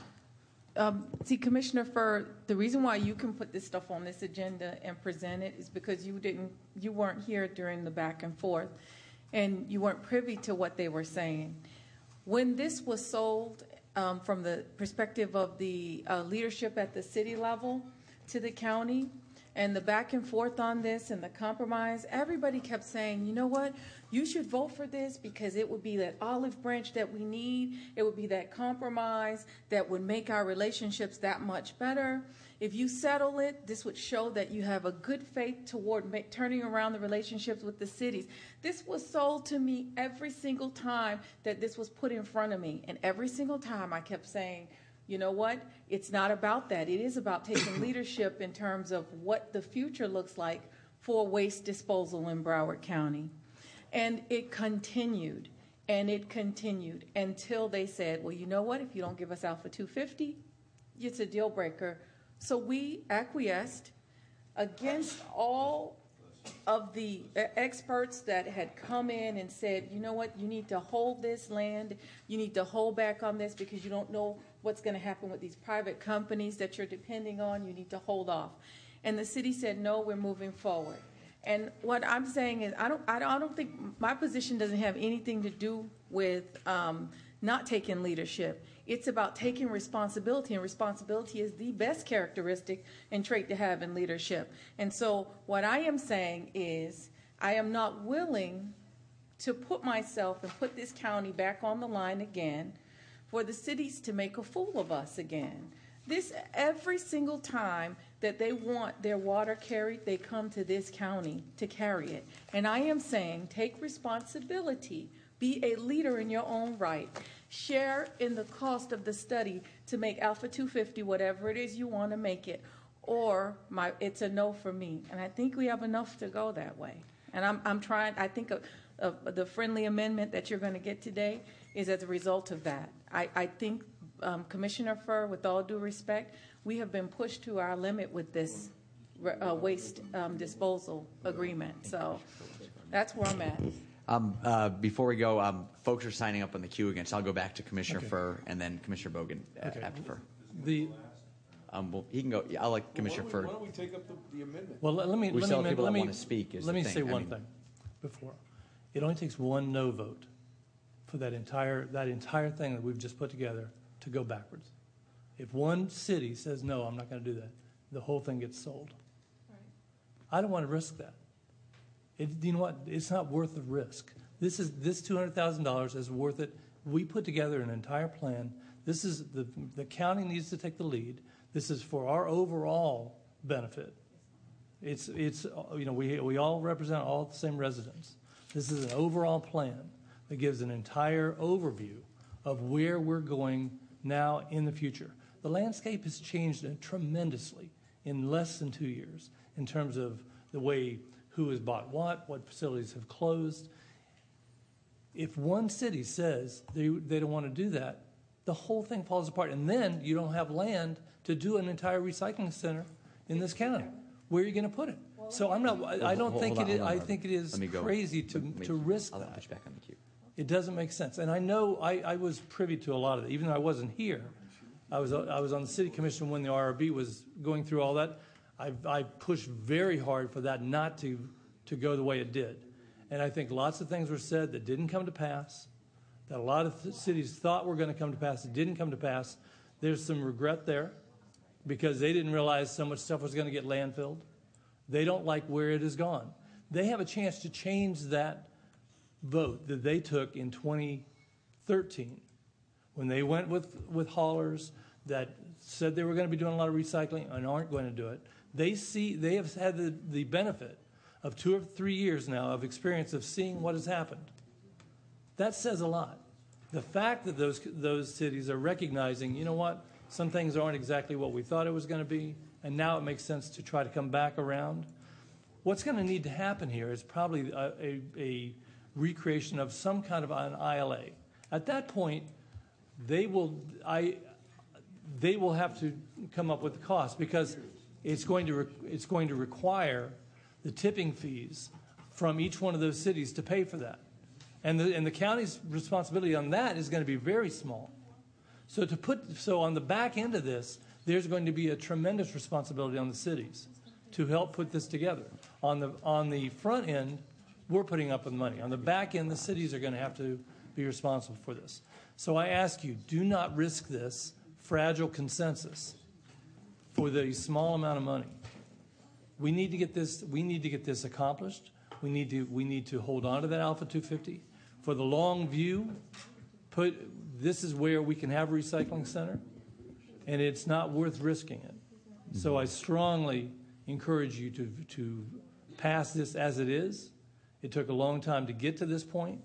It took numerous meetings and a vote that required all the cities to be on board, and I don't want to risk losing any of those because, like I said again, you lose one, you lose them all. There are just 2 more people on the queue, but I'm the only one that hasn't spoken. I just wanted to publicly lend my support to what Commissioner Furr is requesting, and the reason being, I truthfully would like the cities to share in the costs, but I think you make a very good point that if we require that, there is a chance that this won't go through, and I personally believe it wouldn't be in the best interests of Broward County residents if this does not get through. So I would support what you recommended. Commissioner Bogan, then Commissioner Sharif, Vice Mayor Sharif. Commissioner Ryan, Commissioner Rare, I'm going to want to see if I can persuade you otherwise. And Commissioner LaMarca, I think I've given up on Commissioner Sharif in coming over to the bright side, not the dark side. I think a lot of this has to do, you guys were involved where Commissioner Furr and I weren't here, but what happened in the past is the past. We're looking at the future. And if you looked at her numbers of what is going on right now, it's compelling. If no one's going to be a leader, so we're just going to say, okay, we're just going to give up. I think Commissioner Furr is correct. We need to be the leader in this because of what has to be done by 2020. No one's doing it. And, Commissioner Sharif talks about they're making a fool of us. I think that's her characterization. I don't agree with it. What happened in the past is the past. We have a need, and it needs to be taken care of. And this motion, we're talking about $100,000 now out of a $4 billion budget. You're talking about $100,000 because if we're splitting the costs, we're talking now $100,000. And this is for the needs of all people in the county. So I hope, Commissioner Lamarca, one of you guys will consider switching over to the light side and join us to pass this motion. Thank you. There's one more person on the queue. It's Commissioner Sharif, and then I think after Commissioner Sharif speaks, we should entertain some motions. Okay. So let me tell you about the dark side. So the dark side comes after the $200,000 is spent, because the dark side is thinking about who's going to pay for the recycling plant, who's going to pay for it to be operated, who's going to pay for the cost associated with it. So that's going to come right back to the dark side. That's this dais, right? And they're going to look for us to spend millions and millions of dollars to pay for that recycling plant. And let me just tell you something about letting bygones. Who's going to pay for it? Where's the money going to come from? Ms. Henry, where does the money come from for this recycling plant? If we agree to pay $200,000 for an Alpha 250 study, where's the money for the recycling plant going to come from? I think that's where Commissioner Furr is indicating that the largest share of that responsibility would have to come from the cities. Yeah, because it would not be. However, the largest share, they would still have to come back to the county for more money, right? We would. Yeah. Oh, sorry, I couldn't resist. I know. They would still have to come back here. I would hope not. I would hope that our share would be limited to that which is the municipal, which is the MSD, the unincorporated area, and that truly is a shared responsibility. Correct. My point is that I'm not just bitter. I'm not being upset. I'm not just upset about this. I think that it's about accountability and responsibility. So don't tell me that, okay, you go pay for the $200,000 study after I messed up, and I'm going to promise you that I'm going to pay for my fair share of it. We've never gotten that kind of cooperation. No, I'm just being realistic. I have to be realistic up here, and I have to bring a voice of reason, even if it's from the dark side. Commissioner Bogan, I'm bringing the dark side forward. This is the reality that we face every time we enter in an agreement. This is not just $200,000 that we're talking about. And I don't want this to be categorized or classified in the public as just a $200,000 deal, because that would sound quite petty. This is millions and millions of dollars, and this is a responsibility over the next coming years that we must understand that we might have to partake in at a larger level if we can't get that participation from the cities. And so I'm still on the dark side. I'm still a no. And I'm going to stay there. And I get Commissioner Ryan. All right, so Commissioner Sharif, you make the motion that the cost be split. I will second the motion with the comment that this discussion, Commissioner Furr, is the beginning. If we are going to work together and put together an agreement between the cities or among the cities and the county, we're going to need to have good faith negotiations on both sides. The county has a right of first refusal to purchase Alpha 250 based upon whatever the appraised value is. And then what its use will be, whether it's a trash transfer station or recycling, will have to be part of ongoing negotiations. So I think it sets a bad precedent that the county comes in and sets forward a statement that the county will be responsible for all of the monetary contributions when we ought to be working together. So with that, I'm in support of the motion. The motion having been made and seconded. Oh, sorry, Mayor. That's okay. You're very good at it. There's been a motion and second to split the cost of the study. Is there a discussion on the motion? Commissioner Furr. I think the time element of this needs to be considered, because trying to figure out how much does every city pay, what percentage, trying to figure out all that is when you start to think of time, and here's the timeline I'm looking at. 13 of the contracts that the cities have are up in 2018. Back that out, that means the RFPs would be going out probably early 2017. Okay, now that leaves us with about 6 months, 6 to 9 months, to try to figure out, and for cities to figure out, are they going to re-up their option with Sun Bergeron? Which at this point, nobody even knows what that means. They don't know if that means their garbage is going to Palm Beach. They don't know if it's going to Arcadia. They don't know if it's going to northern Florida. And cities don't know what that means. So here now you have 6 months. That's why I pushed for this. Like I said earlier, I didn't want this to be on as a supplemental. I wanted to have time for this, but I also recognize the need that there is a limited amount of time. Now, if this already has to go to every city one by one to pass, and like I said, one city says no, they're all gone. And they're going on break too. And they're going on break. In a few so weeks. all of this has to happen within a very short time frame. It really has to happen before summer break, before county summer break, and before city breaks. That's usually July. How much time that is to figure out all those numbers, what is each one going to pay, and have that. Then you're going to have 31 cities arguing with each other how much they should pay. I absolutely understand the idea and the sentiment of wanting to have cost sharing. I think there's plenty of opportunities for that later. For when you start to put an ILA together, when you start to look at what the tipping fees are that are going to have to pay for a plan. All those things, there's numerous opportunities to do that. This is not the time to take that valuable time that is precious at this point to give each of the cities and us to know where we're going with this.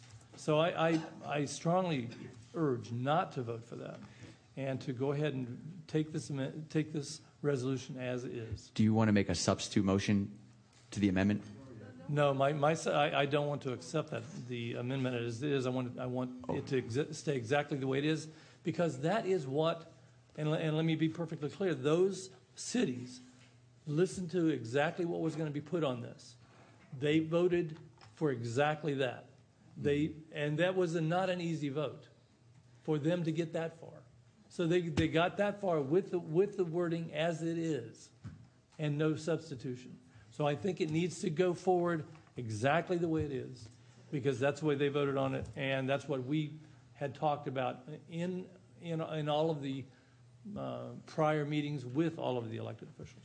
So with that said, there's been a motion and a second to pass this item with the cities and the county splitting the cost of the study. All those in favor signify by saying aye. Aye. All opposed? Show the amendment fails. So now we're back on the regular item number 41, motion to approve. Is there a motion? Let me. Yeah, it's 4 to 4. It fails. If I may, a county administrator said there's two sources of funds, and could we split the cost between those two funds, county administrator? Could we take half the money from one and half from the other? Is that appropriate, or just leave it to you to figure out where it comes from? You could certainly pull the money from any one of those two sources all at once. So they're both county sources. Okay. Just want to clarify. Yeah, I understand. What I'd probably say is that to just add to your motion, that we take the funding half from the reserve and half from or money left over from the split up of the RLB. Yes. And that would be my motion. As opposed to going back to... No, we're still paying the whole thing. But yeah, okay. So there has been a motion and a second, along with Commissioner Holness's, amendment as to where to take the funds from. All in favor, please raise your hand. Aye. All opposed? Show it fails 4 to 4. Now what's that? Oh yeah. Now if I'm gonna pass this off, if it's okay this way. I believe this is an incredibly important item, and I don't like to see it failing. I was on the prevailing side of the beginning one, so I'd like to make a motion to reconsider Commissioner Sharif's proposed amendment. There's been a motion. Commissioner Sharif. There's been a motion and a second on the floor. Yeah, it's just a motion to reconsider. Motion to reconsider. All in favor, signify by saying aye. Aye. All opposed? Okay. Let the record show that passes unanimously. Now there's a motion on the floor that was made by Mayor Keir. in regards to reconsideration of the motion along with the friendly amendment that the city split the costs. Do I have a motion? It is, but is it so moved? No, I can do it. I was on that one. It was a tie. It was a tie, so it'd be the prevent. Yeah. Yeah. So exactly, you split the cost 50-50? Yeah, I just said 50. It's better than nothing. Right now, it's all dead. So, I move it. Okay, do I have a second? Second. Okay, all those in favor of splitting the cost 50-50 signify by saying aye. Aye. Aye. All opposed? Let the record show that that passes 6-2.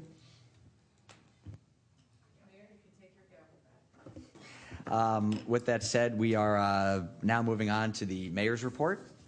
The first thing I just want to do is, of course, congratulate Commissioner Ritter. It's been a true pleasure to serve with you over the past number of years, and and I think that you're going to make our county very proud as our tourism director. Also, it's now almost hurricane season. That starts on June 1st.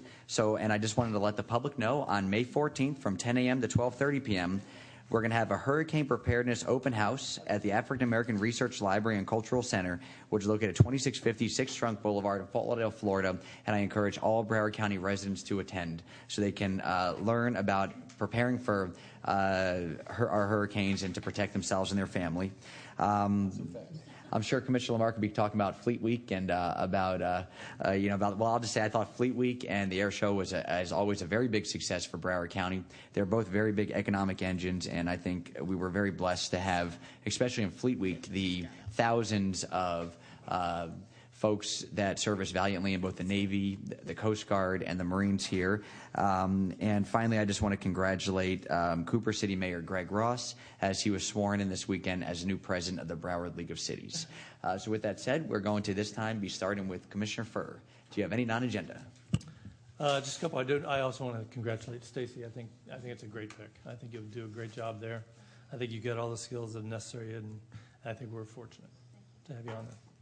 I'm going to make a last-ditch effort to solicit companies for my next move, May 21st. Those companies that want to come in, and if they have jobs available, we've got 400 high school students waiting to hear from them.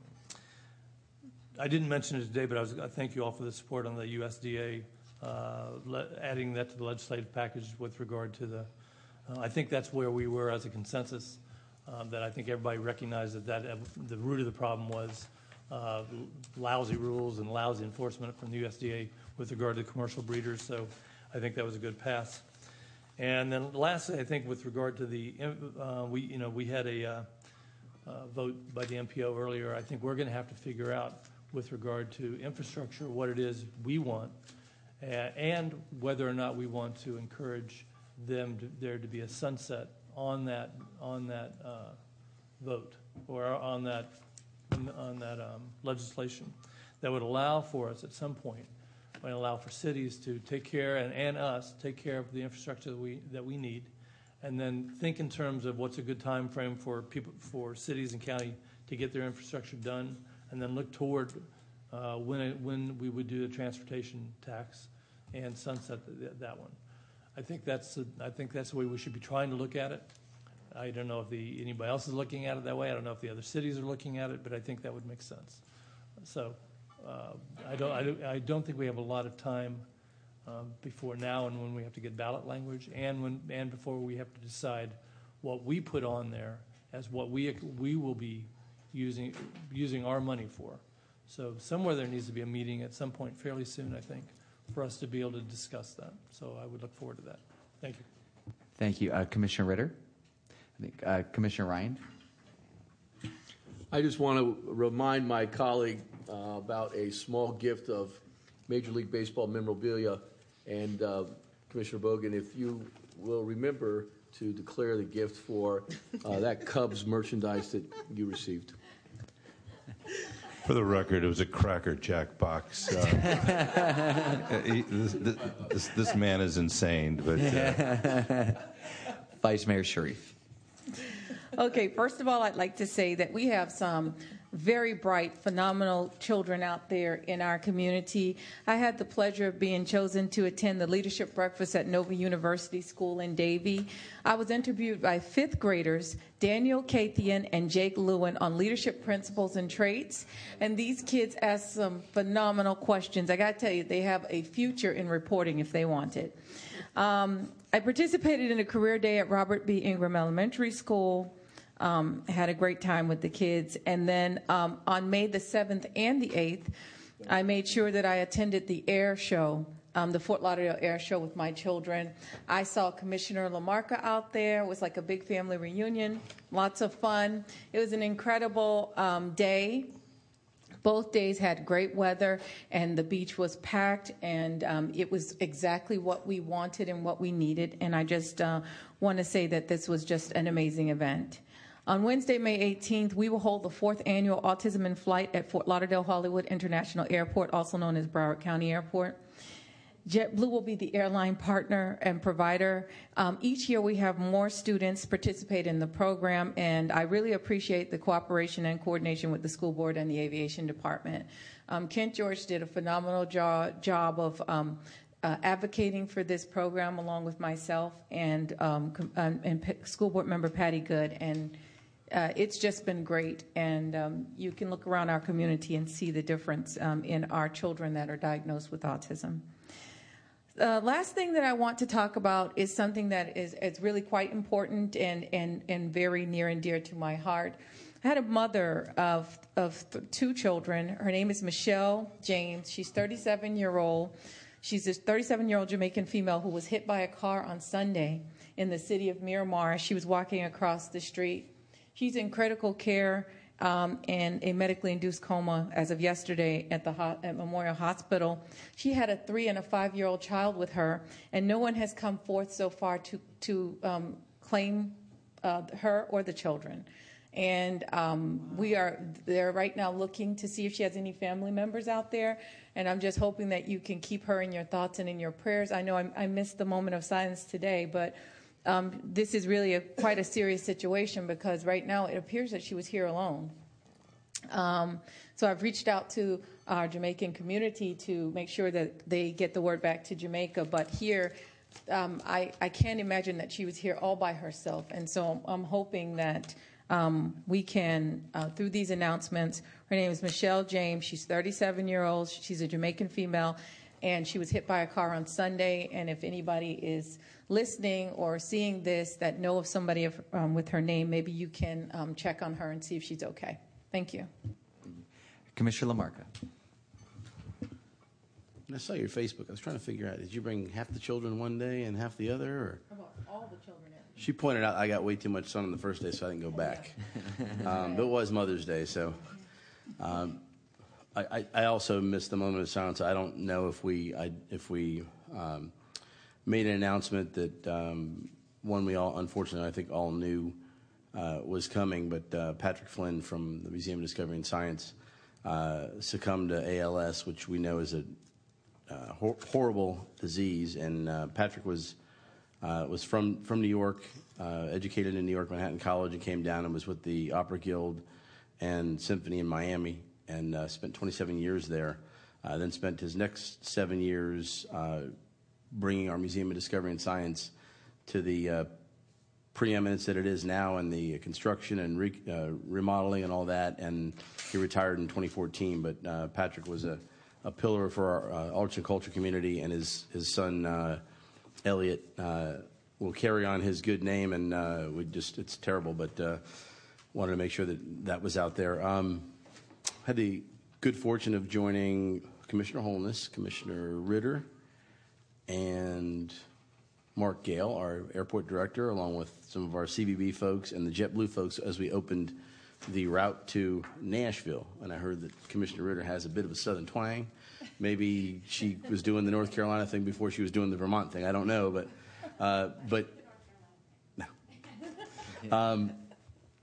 It was excellent. But what was even neater was to sneak over to the airport after that, and only if he got 8 or 9 out of 9 possible stars at school. My nephew Gage, who goes to Christ Church School in Fort Lauderdale, met us out at the FBO and was able to see the F-35 come in. And it's the first time they ever landed, the United States military landed the F-35 Lightning II, which was that black plane that ultimately flew in the air show with the P-51 Mustang. And he enjoyed it, which the interesting thing was Dave Mutwani, who's putting on the air show, Brian Lilly, who's the promoter of the air show, myself, and the airport director were not allowed to go see the plane, but the pilot got out of the F-35 and took my nephew over to see it. Maybe he didn't think he'd remember anything, but it was kept in kind of secret quarters while it was here in one of the hangars. But when that plane flew with the Mustang, I wasn't so much in awe of this Joint Strike Fighter that's going to be ultimately the air support of choice for 26 allied nations and countries. But I was in awe of the P-51 Mustang that was flying around, because that was the plane that my good friend Leo Gray and the Tuskegee Airmen were finally given to help us with the rest of the airmen in World War II, basically destroy evil in the world and fascism and Nazism and anything else that was imperialism that was going on at that time. And that was that plane. It wasn't this stealth fighter. So kudos to the folks who pulled off the perfect air show, perfect weather. Commissioner Ritter, that's going to be a little bit of your responsibility moving forward as a chamber weather. On the issue of you, I want to encourage you, and I'm hoping that if you're going to be working in at the CBB at the Convention Center, that you would choose the east side of the bridge, not the west side of the bridge where Commissioner Ryan represents, to live. Anyway, wanted to give a shout out to Alan Garcia when I read the award for the North Regional Wastewater Treatment Plant. Our main consultant, Hazen and Sawyer, that's there, but also both Alan Garcia along with his team, Mark Darmanin, John Kay, Clive Haynes, Ralph Alicio, Prasad Becerra, Medicine Phillip, Naveen Mahan, Serene Chang, Jerry Baker, Dolly Gorley, excuse me, John Panicia, and the entire staff at WWS and our Northern Wastewater Treatment Plant. It was a big award, and I wanted to make sure they got a little bit of kudos. There was a letter to the editor a while back in the Sun Sentinel about Broward should fight to keep cruise convention, which I know we're going to do, especially with Commissioner Ritter here hearing this. But Global Sea Trade Global Conference was an excellent conference. I think we have it for another year. We'd love to have it as long as possible. One of the issues this person pointed out was there was a parking overflow issue, but I've done a CR and reached out to staff, and I believe that the parking for that area is going to go from the port responsibility over to the CBB. So I know we'll fix that. So if anybody's listening from that, we will definitely get on it. Last night I had the opportunity to take part in and MC an important event that, again, we had Mayor Fort Lauderdale, Mayor Seiler, and Congresswoman Debbie Wasserman Schultz for this ceremony, along with the heads of all Navy, Air Force, Marine, Coast Guard, and Army recruiting in South Florida. We had about 100 young Broward County seniors graduating and raising their right hand at the same time to go into the Armed Forces of the United States. And it's a tremendous honor, but what we do, it's called our community salutes. And Peter Kaspari is the engine behind it.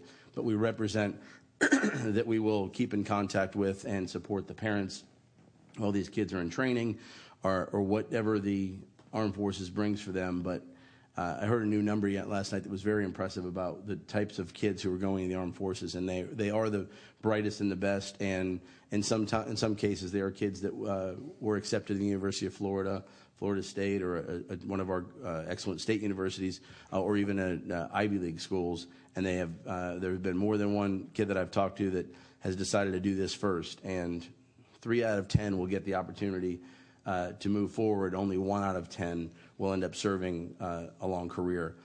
So kudos to them. And I wanted to also share, there's a after-school program in Pompano Beach called the Pelican Soar program, and a young lady who I went to high school with years ago had me come speak, and all these great little cards were from these kids. And we brought them some Parks and Recreation, gave me some blue frame sunglasses. They all wrote about those in their cards, but they were from kindergarten through 5th grade, and they give people like me hope that there are future leaders out there that are going to do just fine. And again, Commissioner Sharif was at the air show. It was excellent. But Fleet Week was an entire week where I think, Stacey, you got on one of the ships. Marty, you jumped on one. Representative Moritas, God love him, being a submarine officer and going to Annapolis, but he was dumb enough to jump back on one out at sea, and they're not easy to get on. Think about that thing is round, and so they have to kind of catch you and get you on there. But we had the Baton, which is a fighting ship for the Marines and the Navy. Basically, it's a ship that brings the Navy or brings the ship close to shore and allows for the Marines to get on shore. We had 2 destroyers, the Cole and the Bainbridge, both having been christened here in Port Everglades, and the USS California, which was a nuclear submarine, along with our neighbors from Miami, the Coast Guard. But they really did have a good time, and literally out of all the places that the Navy and Marines and the sea services, including the Coast Guard, can go, they've constantly said that Fort Lauderdale is their port of choice. They had plenty of things to do, both entertaining and also service and community work. So please, when you see Marianne Gray or anyone with Broward Navy Days and Fleet Week, anybody in one of our Navy leagues, thank them for their service to this and the county. Thanks again for the bus service. They did a great job. Great job, and I think that Commissioner Ritter's repertoire of accents is going to serve our community well going forward. So, Commissioner Holness. Congratulations, Commissioner Ritter. I'm hoping that we can work together to take tourism beyond the sands and engage our rich cultural diversity that exists in Broward County to enhance the product. Programs like Destination Sistrunk, that I'm working on with our Convention and Visitors Bureau and our Cultural Department, where we tie the history of that Northwest community into cultural and bring tourism into that area so that we can ensure that tourism benefits all our communities, especially through contracting opportunities and ownership, not just merely working in a hotel room making beds. We've got to look to see how we engage communities such as the Sistrunk area in this rich opportunity of 15 million visitors coming to Broward County, oftentimes not going anywhere near there. This is a program that we could utilize to help to bring people into that community. So some of those dollars can be spread throughout Broward County. Mayor, you mentioned hurricane preparedness. It's going to be at one of my gems in my district, the African American Research Library and Cultural Center. Truly a destination. I was there this Friday evening for Destination Friday. And we celebrated the cultural, the music, the food of people from Haiti. It was really a great occasion. We've done that for Cuba, Brazil, Italy. That's a program that we could enhance also and use that as a draw to bring folks within this community. It's well attended. I think there were probably about 500 people there this Friday evening. So on Saturday, May 14, 10 a.m. to 12:30, the hurricane preparedness program is there. I just want to mention some of the things that you'll be able to learn and things that you could participate in. You learn how to prepare your family, pets, and home for a hurricane. What to do before, during, and after a storm. Services available to those with special needs or who are at risk. How to register for important emergency services now, before the storm comes. How to receive emergency alerts. And there's fun for the entire family. Giveaways including emergency preparedness kits. There you can explore fire trucks, police vehicles, an emergency management mobile command unit. Raffle drawings, free snacks. Be a great event so we can prepare. Saturday, May 14th, 10 a.m. to 12:30 p.m. at the African American Research Library at 2650 Sistrunk Boulevard in Fort Lauderdale. Also, on Saturday, May 14th, One Community Partnerships will have Wellness Day in recognition of Mental Health Awareness Month at Central Broward Regional Park and Stadium, located at 3700 Northwest 11th Place in Lauderhill, another one of the gems in my district. The whole family is invited to enjoy meditation, yoga, basketball, kickball, and more. One Community Partnership is a collaborative initiative of Broward and the Broward Behavioral Coalition. Broward County was awarded a federal grant for OCP2, and as a result are able to provide these types of events for the public. On Saturday, May 15th, the 22nd annual Unifest returns to the city of Lauderdale Lakes Vincent Tourist Park, located at 4331 Northwest 36th Street in Lauderdale Lakes. Unifest will run from 12 noon to 11 p.m. There will also be a kids zone, a battle of the marching bands, the third annual Teen Sensation Contest. It's beautiful. Young people come out and show their talents. There'll be live concerts, international artists, great food, and fun. Commissioner Bogan. I just want to congratulate Commissioner Ritter on her appointment. I think you'll do a great job, and I have nothing else. Ms. Henry. You've covered it all. Awesome. Ms. Coffey. Mr. Lukic. This is perfect. It is 12:27 before 12:30, so I don't want to hear anything from any of you all that this ran late. See you all back at 2 o'clock.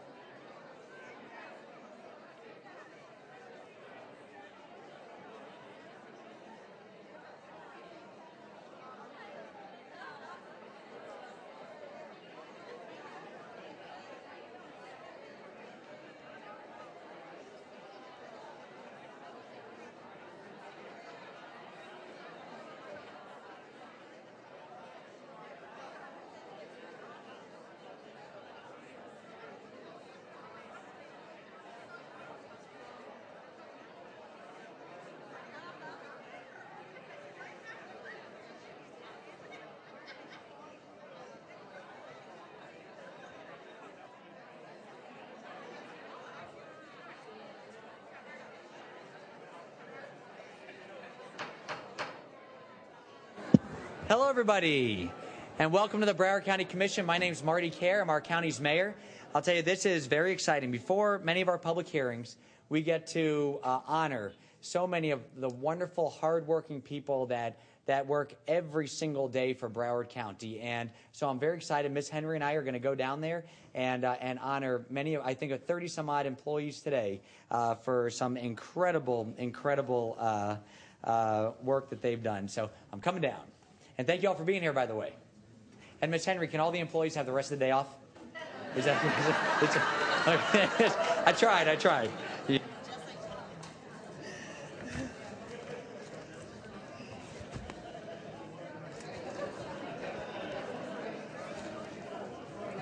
Huh?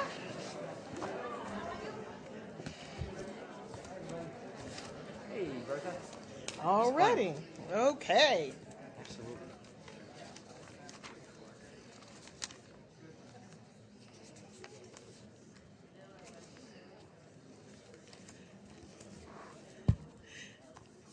Good morning, Commissioners. Or afternoon, sorry about that. Today we are celebrating employees who have given us 20, 25, 30, 35, 40, and yes, 45 years of service.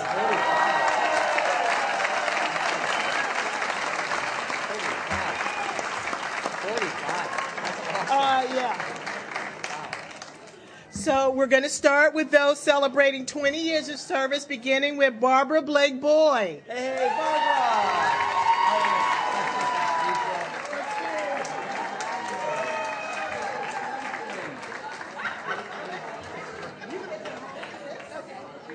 And then, Mayor, you get the, Oh, that's right. Do I come this way? Over here? Over here. Come on in. That's good. And then move this up a little bit. That's good.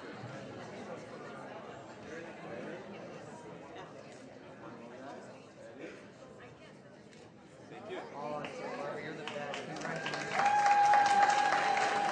Is 45 the highest ever? It's kind of up there. It's up there. Yes.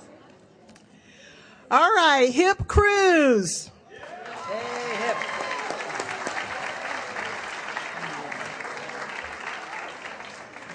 Hip is with environmental licensing and building permit. So well deserved. This is yours. Come on in. A new pose.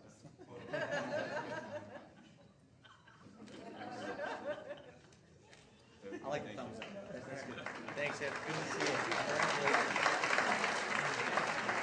Hey, he looks better in that chair than I do, doesn't he? You know? Why don't I have that much hair? Leave the hair. Rosemary Fallon with Housing, Finance, and Community Redevelopment.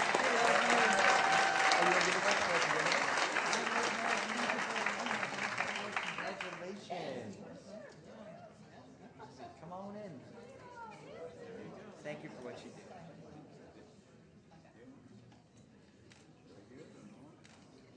Thank you, Rosemary. Michael Hernan, and Michael is with Parks and Rec. Hey, Michael.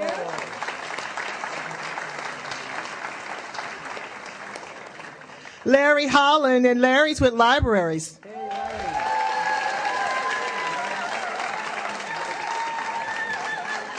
Oh, hey, how are you? Good to see you. So now I have a face with his name. I see it all the time.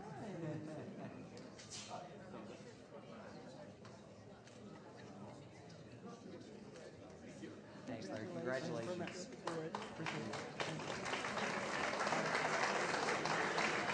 Luisa Rosado from Public Communications.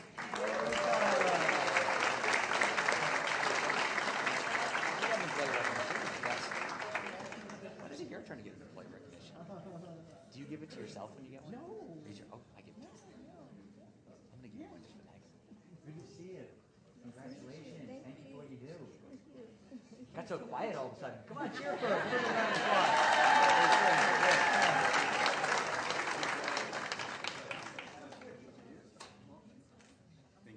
Thank you. Congratulations. Oh, that way. Marlise Seeley, and Marlise is with Water and Wastewater Services. Hey, Marlise.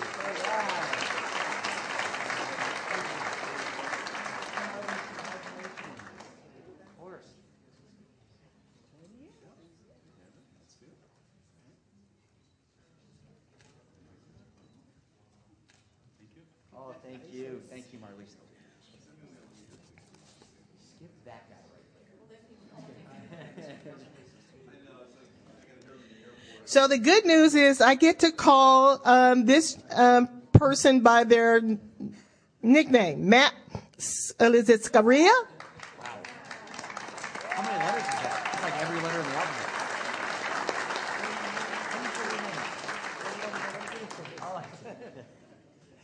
I want you to pronounce your name so that you all will understand why I couldn't do it.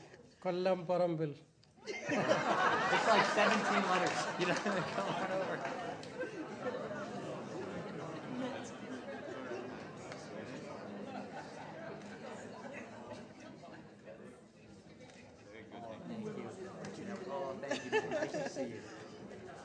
Evangeline Calus, and she's with Planning and Development Management.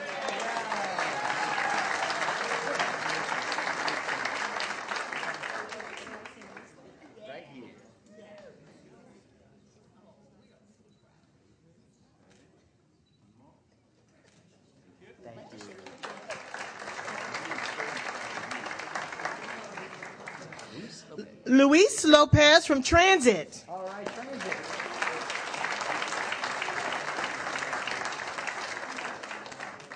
Luis, congratulations.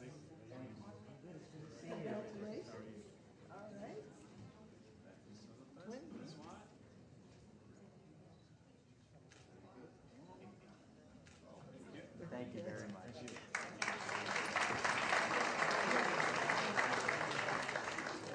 Okay, celebrating 25 years of service, we have David Stouffer from ETS.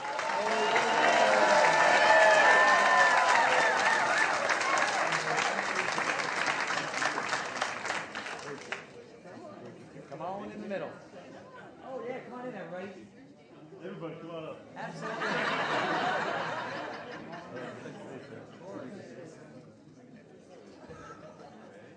Ready.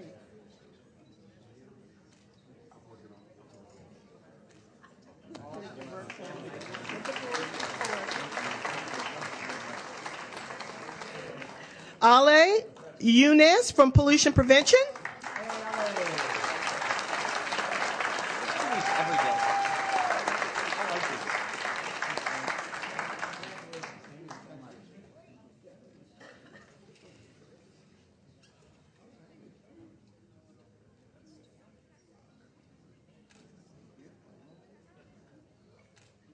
Awesome. Thank you.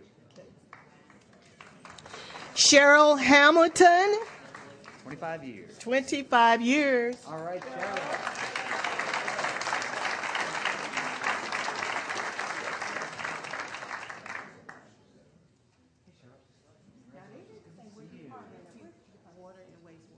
Oh, thank you. And Cheryl is with Water and Wastewater Services.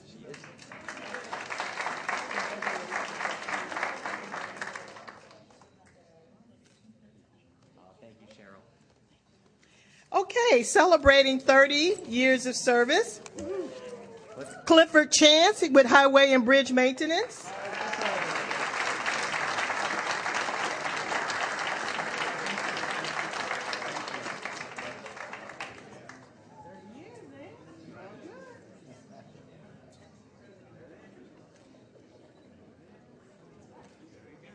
Thank you, Clifford. All right. Leonard Cohen and Leonard's with Purchasing.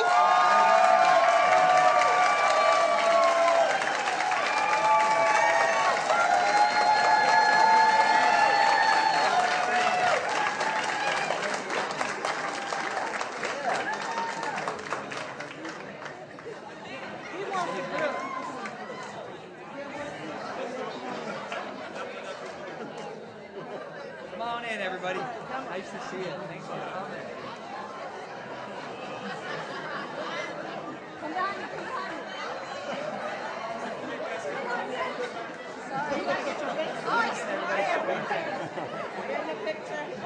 Come on, John. I guess I'll get in the back. What do you think? You're so tall.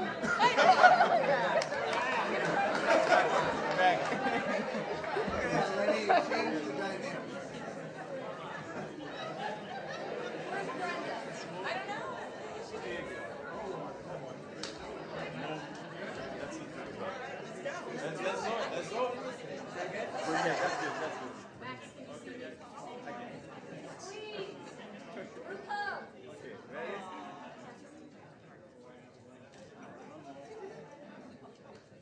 Very good. Thank you.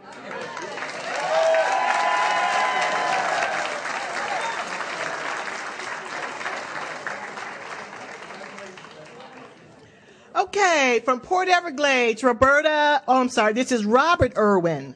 Robert.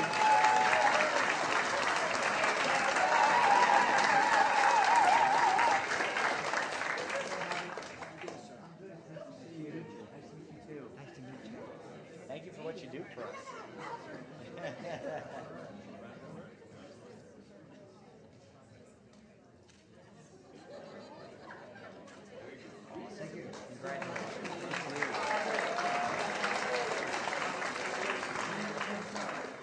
Margaret Hall from Port Everglades. So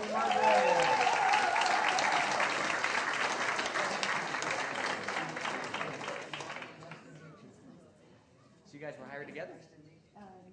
No. Oh.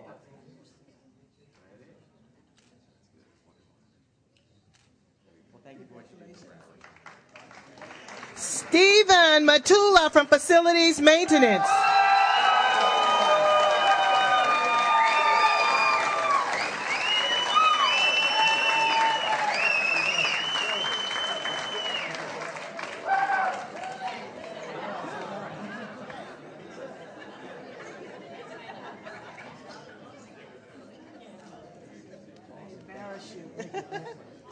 Charmaine Miller. Charmaine is with Regional Communications and Technology.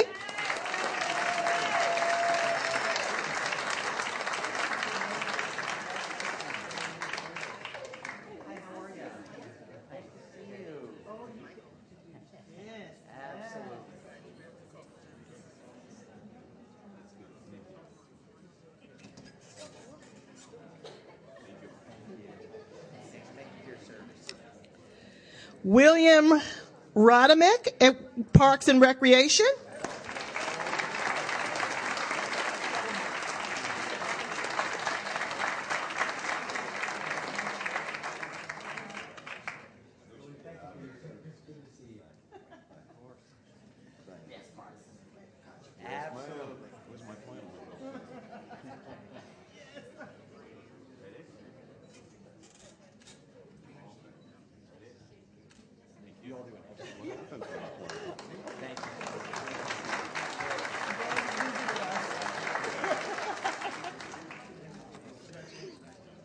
Okay, also celebrating 30 years, Cindy Wang from Records, Taxes, and Treasury.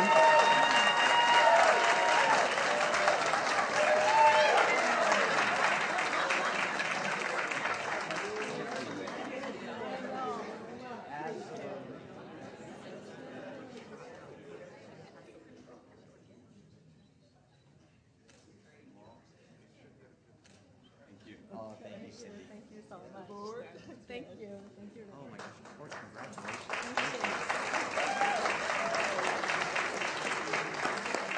Okay, we have Charles Wiki from Pollution and Control, Pollution Prevention and Control.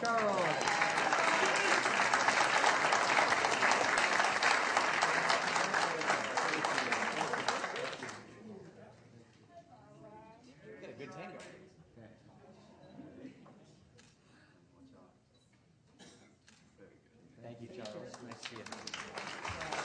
Sandra Collingsworth from the Medical Examiner's Office. Hey, Sandra.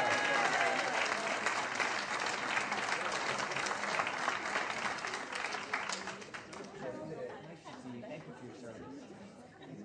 Nice to see you again. Nice to see you.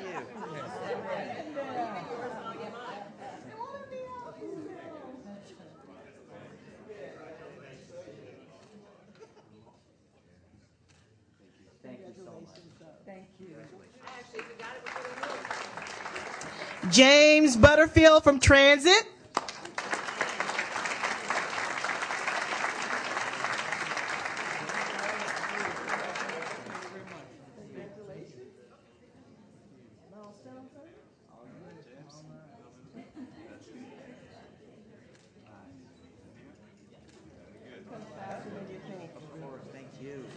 James Lyons, Port Everglades.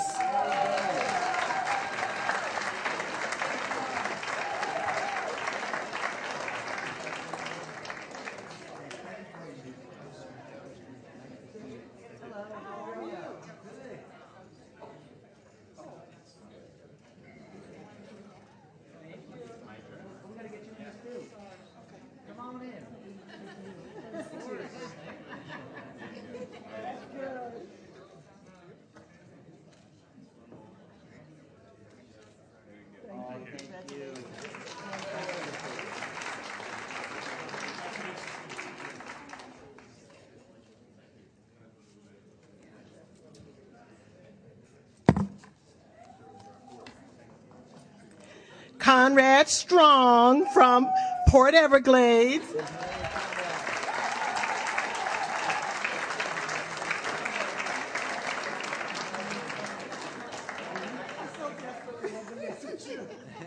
I really wanted to mess with you, Tony.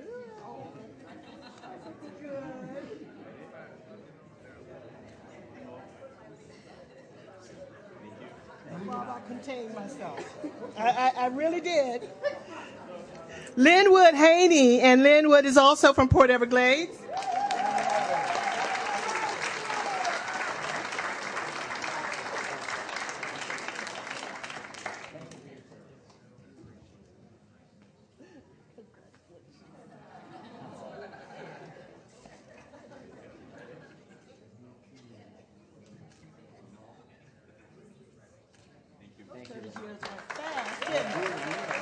All right.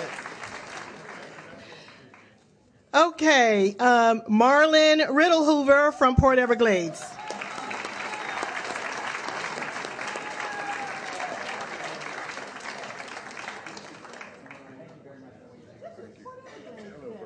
Absolutely, it definitely is.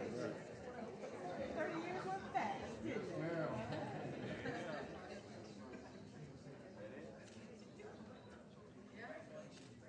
Thank you, Marlon. Okay, and we have two employees celebrating 35 years, beginning with David Huizinga from Highway Construction and Engineering.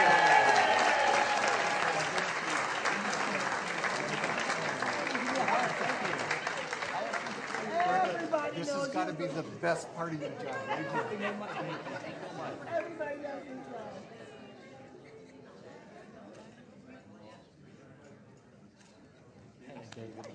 Congratulations.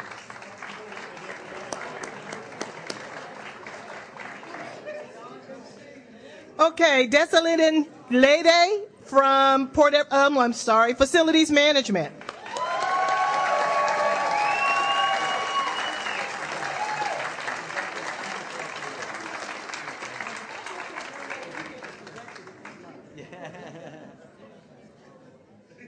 I like the tie.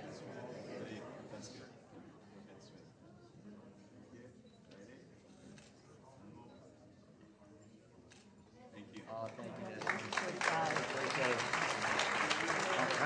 Okay. Big ones. Celebrating 40 years, we have Melzer Gibbs from Fleet Services.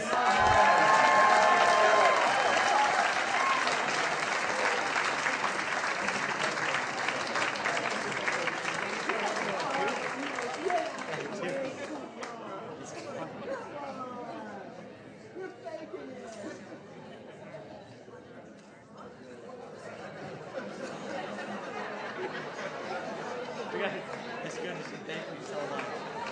Oh, the big one. 45. Last but not least, celebrating 45 years of service.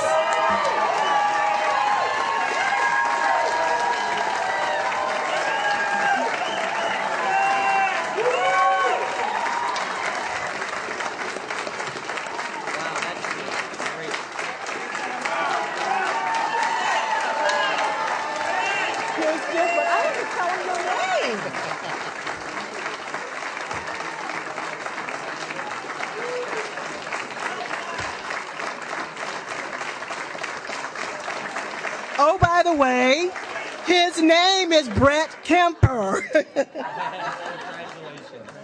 Wow. We gotta get the whole. And I'm sorry, Brett is with libraries. Brett Kemper. We're getting the whole county.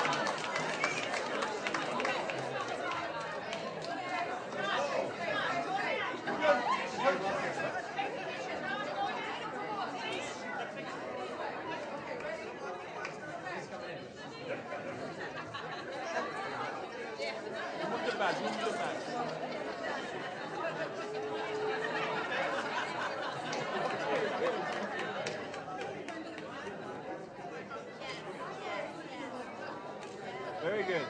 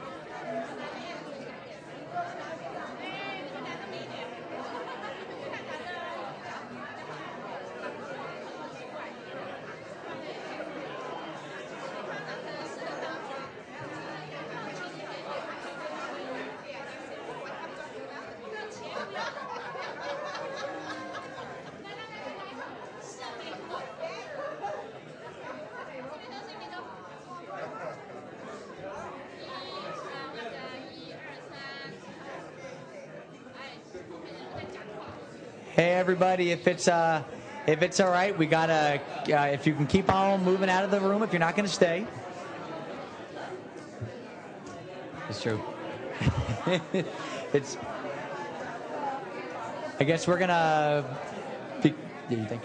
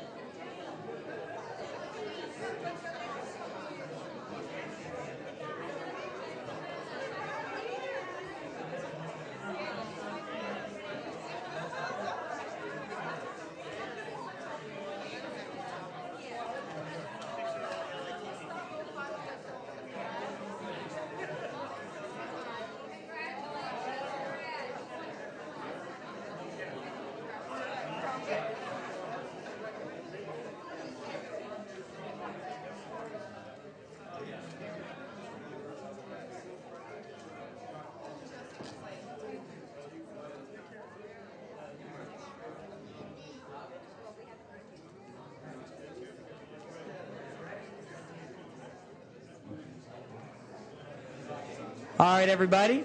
Well, it is good to see everybody. That was very exciting. Before we start the public hearing, we actually have two proclamations today. The first is the P3 Challenge, and it's going to be presented to a whole array of folks by Commissioner Beamfer. P3 Challenge. You'll hear what that's about in just a minute, Mark. Thank you, Mayor. And before I start, I want to ask a number of people to come up with to help me on this. Guy Barmaha from the school board.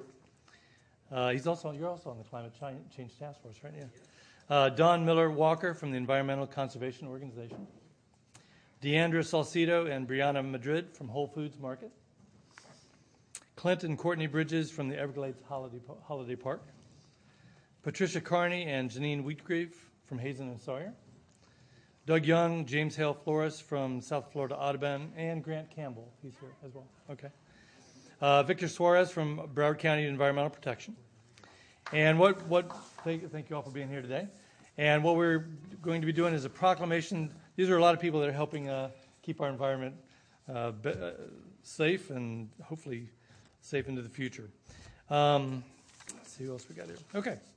Whereas the Broward County Board of County Commissioners and the School Board of Broward County have a shared commitment to provide environmental initiatives that support resource sustainability through various environmental partnership agreements, and whereas the Environmental Conservation Organization, a local nonprofit organization, other environmental organizations, and local businesses share the same dedication to promote environmental sustainability through educational objectives, and whereas the Broward County Board of County Commissioners, through its environmental protection and growth management, transportation and public works departments, along with public and private partners, recognize the importance of these collective efforts to ensuring the long-term sustainability of our natural resources.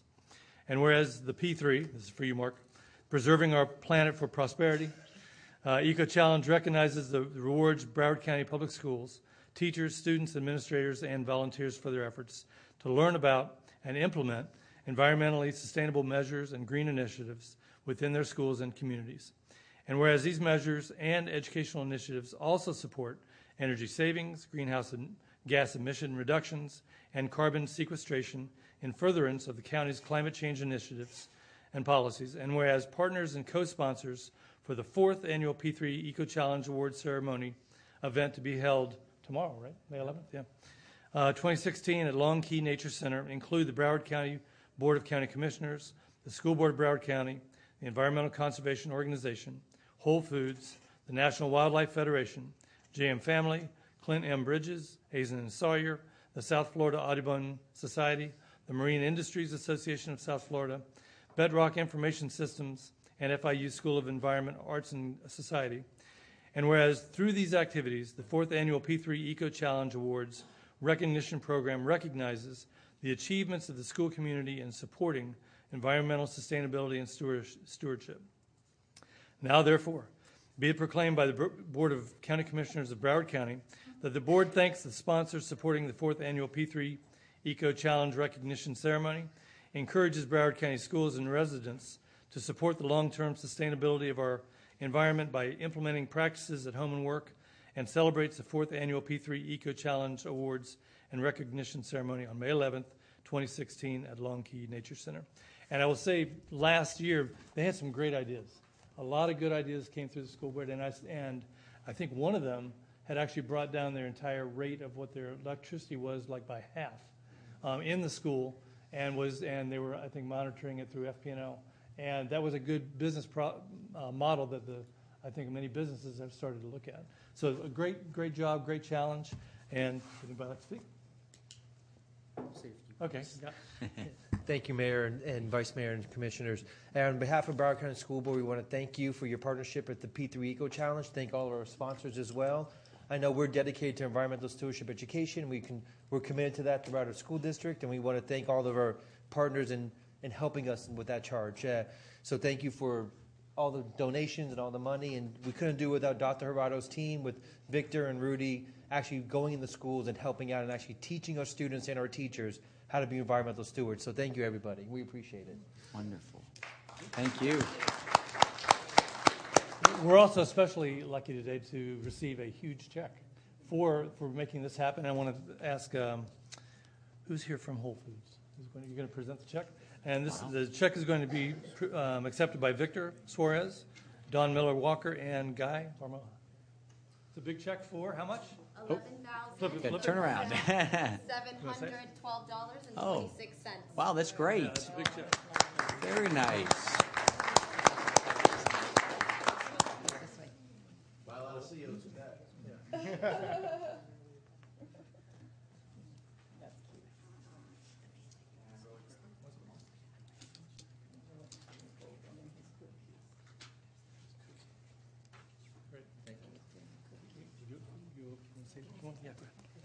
Hi, everyone. My name is Deandra Salcedo. I'm with Whole Foods Market.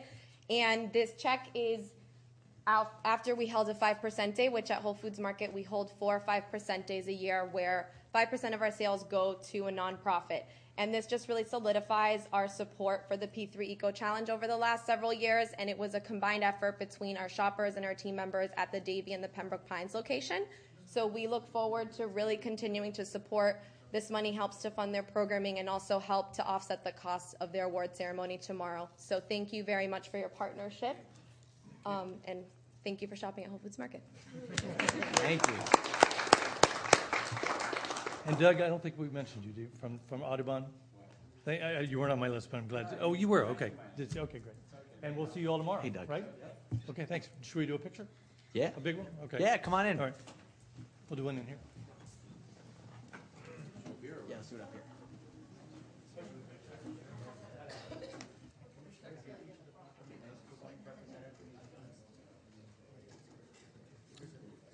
Hey, everybody. Good to see you all. We like checks. Always wanted one of those things. We can get you one, Mike. Okay, 1, 2, 3. Trees. And one more. Oh, wait. Oh. Vice Mayor wasn't in there. Okay. The Vice Mayor wasn't in that picture. All right, I'll take it again.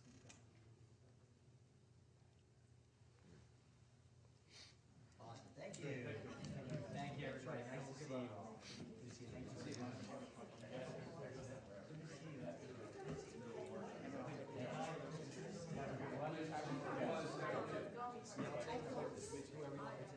Okay, I'm giving you.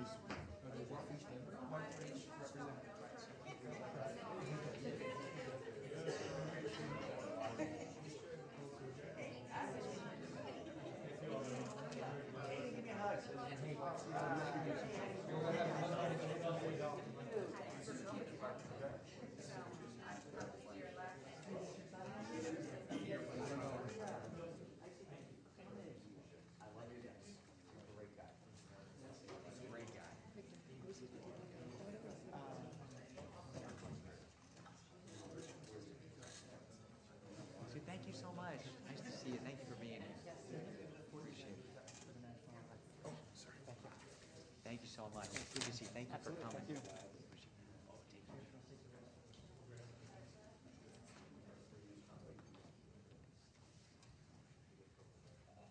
Thanks, Doug.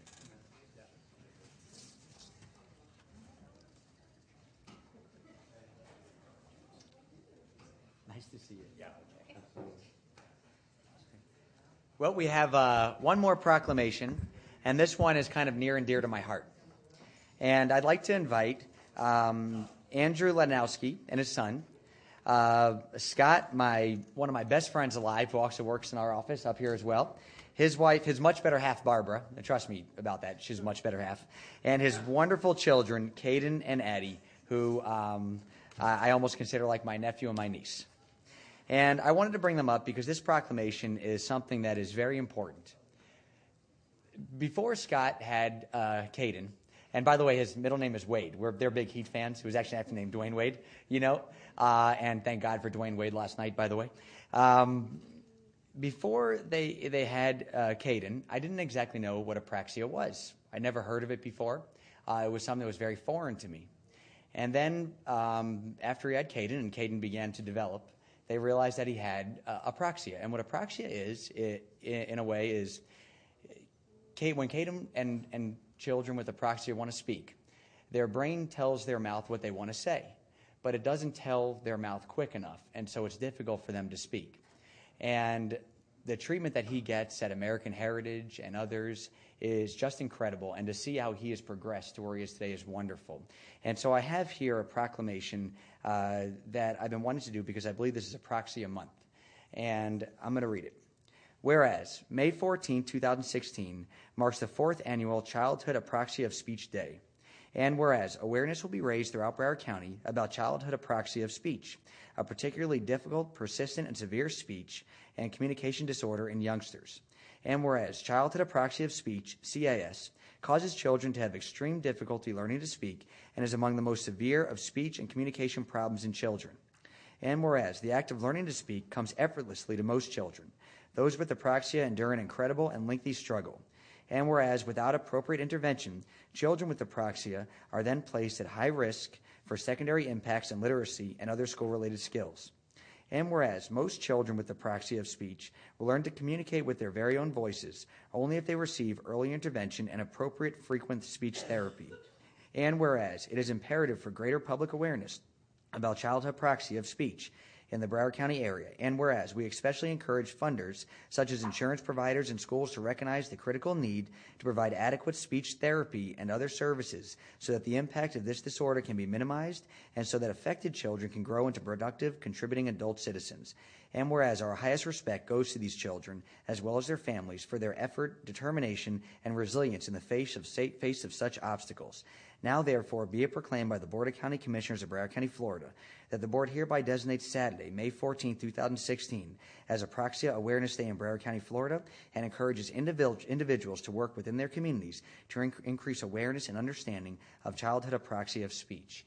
And what I'd like to do is ask a couple people to speak. The first person is Andrew Lanowski. I always say Andrew. I always say your last name right. Ladanowski is here, and his son is here as well. And I wanted to give his son an opportunity to say a couple words to be able to us. So come on. My name is Darren Ladanowski, and I can't see fast and smoothly other people.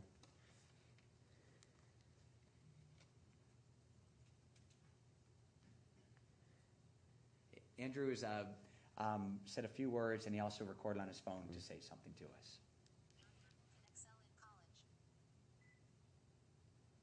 I love my new phone.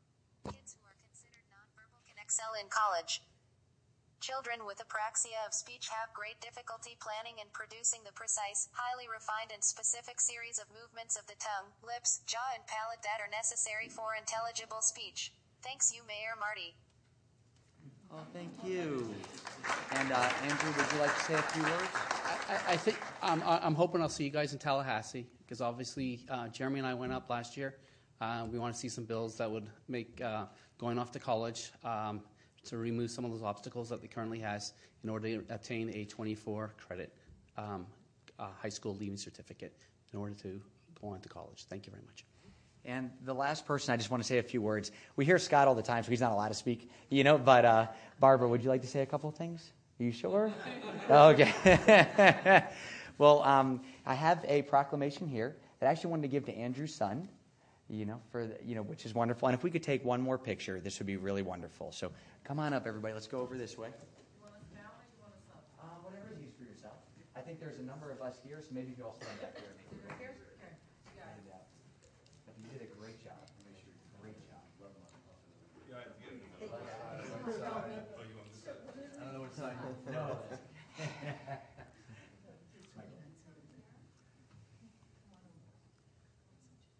Okay, 1, 2, 3. One more.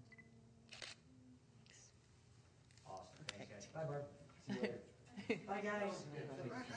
Oh, of course. Thank you so much. Bye, everybody. Bye. Thank you.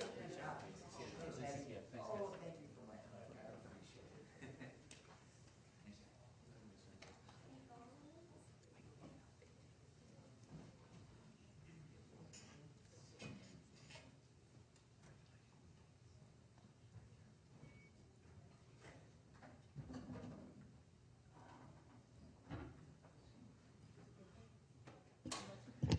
All right. Now, I'd like to call the public hearing to order. Just a reminder, for those of you in the audience, please turn off and silence your cell phones. If you wish to speak on an item on today's afternoon agenda, please come and fill out a speaker form located on the dais and furnish it to staff. When you are called upon, you have 2 minutes to speak. Please keep your comments to the subject being discussed and address the commission in a polite manner.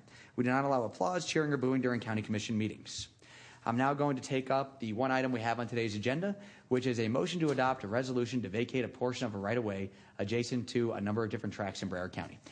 Is there a motion? So moved. Oh, there's no public speakers. There's been a motion and a second. All in favor of item number 1 signify by saying aye. Aye. All opposed?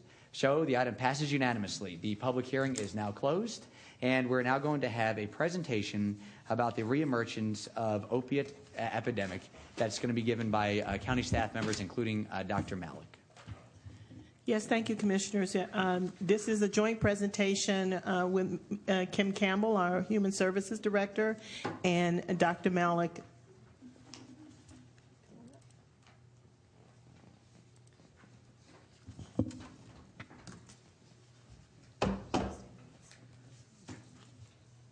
Good afternoon, Mayor, Vice Mayor, Commissioners. Appreciate the opportunity to come up and talk to you about the latest scourge that's hitting our county. Flocka, it's basically gone away. Unfortunately, it's been replaced by an older drug and a newer drug that are now being used in combination. Unlike Flocka, this is nationwide. You've probably seen stories about it on different types of news stations.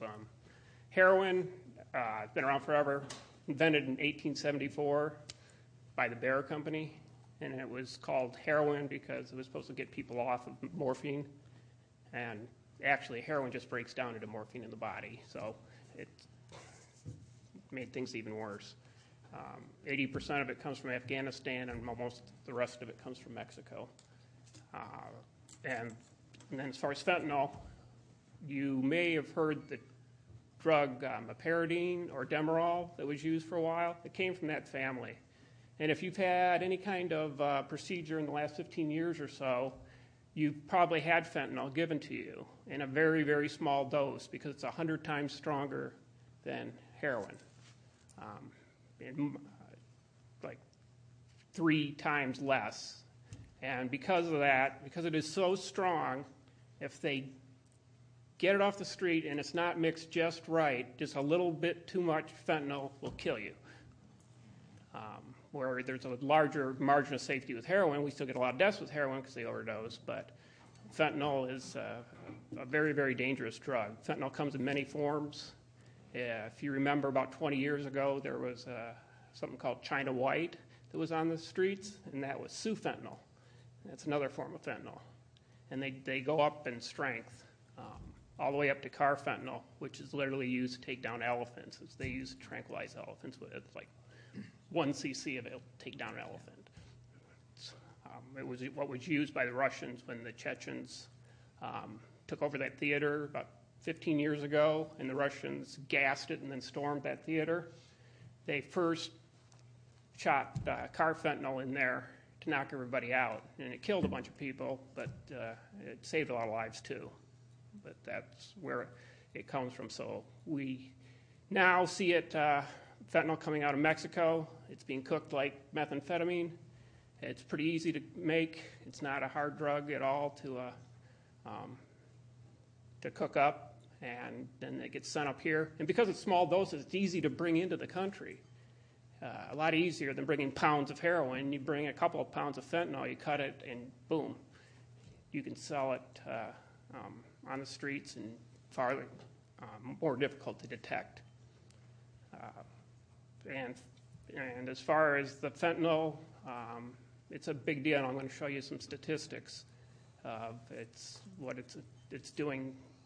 Even during the Flocka, at the top of the Flocka epidemic, fentanyl and heroin were killing more people here than the Flocka was. Okay, so we want to talk to you about treated prevalence at BARC relative to heroin so that you can get a sense for the local numbers here in Broward County. So you'll see FY15, our total users that were triaged at BARC Central were 440. But year to date, FY16, so that's October to April, we've already triaged 803 heroin users. Wow. In terms of our detoxification services, last year we served 379, and again, year to date, we've already served 603. In terms of residential treatment services, last year we served 209, and year to date this year, we've served 236. I wanted to give you an idea of what it looks like across the community in terms of the hardest hit areas of Broward County. So you'll see Fort Lauderdale and Pompano Beach by far exceed the rest of the communities relative to folks coming to BARC for assistance to save their lives. But we also see a high number in Hollywood, Davie, Oakland Park, and Sunrise as well. I think one thing, and maybe Dr. Malik will point this out, but that we triage and detox so many that don't come into treatment. What that means is that they go back into their environments. They're more likely to relapse, and because they've been clean for a week or 2 weeks or 3 weeks, when they're using the same amount that they did before they came in for service, and it's just too much, particularly those that are laced with the fentanyl and the users don't know that it's in there. So we're really facing a critical situation, which will result really in folks having to pay a visit to Dr. Malik's office, which is really unfortunate. Thanks. If you look at the chart here, this was made by Jim Hall over at NOVA, and you can see the numbers as they've climbed exponentially in the last few years. Of those deaths, 26 of those were both fentanyl and heroin combined. He doesn't break it out on that chart right there, but that just tells you the extent of the problem. For the first quarter this year, we've had 20 heroin deaths, 28 fentanyl, and 20 combination deaths, which is way ahead of last year. We've done 306 tests. Of those, 20 of them were that combination, so it's a pretty good percentage of our work. When we try to break it down, this is a drug in the white community, non-Hispanic primarily. This isn't a drug that we've seen in the African American community or other communities. It's almost all male. And the average age is around 38 years. We've had people as old as 62. We have people left over from the 60s and 70s that use drugs. They've been using their whole life, and now they get zapped with this fentanyl in their heroin, and it's taking them down after they've been using for most of their life. Okay, what are we looking for in this year? Extrapolating out from that, looking at 80 heroin deaths compared to 54 last year, 112 fentanyl deaths compared to 79, and 80 combined heroin and fentanyl, and we had 26 last year. This is the rate we're on going right now, and we don't see it slowing down. These are probably very, very conservative numbers. They're probably going to be a lot higher than this. Okay, so y'all know I'm a social worker by trade, and so we can't end the presentation without giving some kind of glimmer of hope. So see my little hope sign? We do have next steps. What we plan to do is use the existing framework that's in place that was created to deal with the FLACA issue to reconvene the community response team. And you'll see the list of partners. It really spans the spectrum in terms of community leaders and participants to really come together to address a community issue. So in addition to reconvening that team, we will revamp and implement the comprehensive action plan that will be tailored to this specific drug. So with FLACA, we were focused on the African American community and the 33311 and 13 zip codes primarily, with a little bit of touch in Pompano Beach. But this time, we're looking at a different demographic. And so some of the action steps and some of the people we reach out to engage in terms of community-based indigenous leaders will have to be different so that we can reach the folks that we really want to reach. But we're looking at prioritizing treatment options in BARC in order to respond rapidly to the needs of this particular population as we try to get them clean and save their lives. Now, I want to take this opportunity to let y'all know that Paul Falk, who's our BARC director, and Dave Scharf, who is the executive director of community programs for BSO, are the co-chairs for the community response team in partnership with Heather Davidson at United Way. They are all here in the chambers and are available to participate in whatever sort of questions or discussion you would like to have with us at this point. Great. And that was a great presentation. And thank you both for the great work that you do. And this is very concerning. Does anybody in the county commission have any questions that they'd like to bring up or thoughts? Sure. Of course. We'll start with Vice Mayor Shreve and then Commissioner LaMarca. So we were told back in 2014 that we had an increase in heroin coming through our ports. And I guess this is a direct result of that increase. What are we doing in terms of enforcement in our port area? Are we looking at that as well? Because I know that when I was mayor, we were told that by the I think it was the U.S. Department of State. So what are we doing to that effect? Because I mean, if we can't stop it from coming in, we're not going to be able to. If I might, if there's someone here from law enforcement, he can weigh in on that. Thank you, and good afternoon. It's a great question. We will continue our efforts and partnerships with our federal folks, ICE, Customs, Border Patrol. But the sheer volume of cargo that's coming into Port Everglades obviously is tremendous. I don't want to get into the specifics, but our ability, or the community's ability to interdict all these different containers is very difficult. What's good about heroin is it is detectable in a number of different ways through canines and others. Flocka was not. Okay. So we'll continue those efforts with our federal partners. Okay, thank you. Welcome. Commissioner LaMarca. That was primarily my concern as well, but not just at the port. I mean, what are the other avenues of traffic for this? This is something that in my 30 years I haven't seen, and it's similar to what happened with Flocka. Flocka was being shipped to us via UPS, FedEx and UPS. FedEx, in small packages.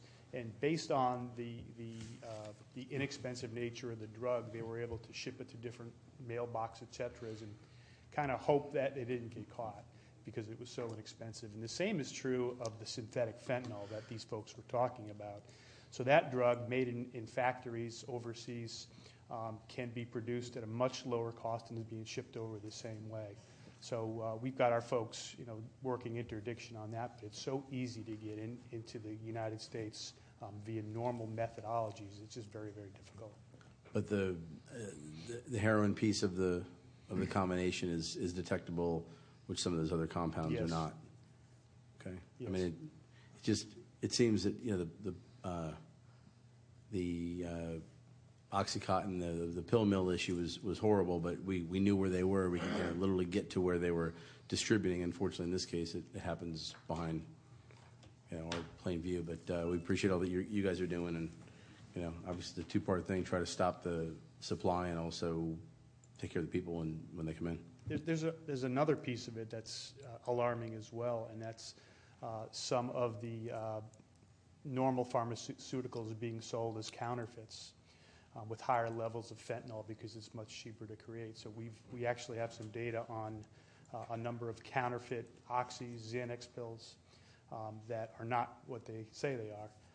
We're afraid that that's going to proliferate throughout the community as well. We've even documented pill-making machinery that's coming into our country and Canada, where they can produce pills that look very similar to normal pills that are dispensed, and the users don't know what they are, or the secondary users don't know what they are. They think they're getting oxycodone or OxyContin, when in fact they're getting a pill that could be laced with, as Dr. Malik said, a very, very, very dangerous level of fentanyl, and that's why we have so many people dying as a result of it.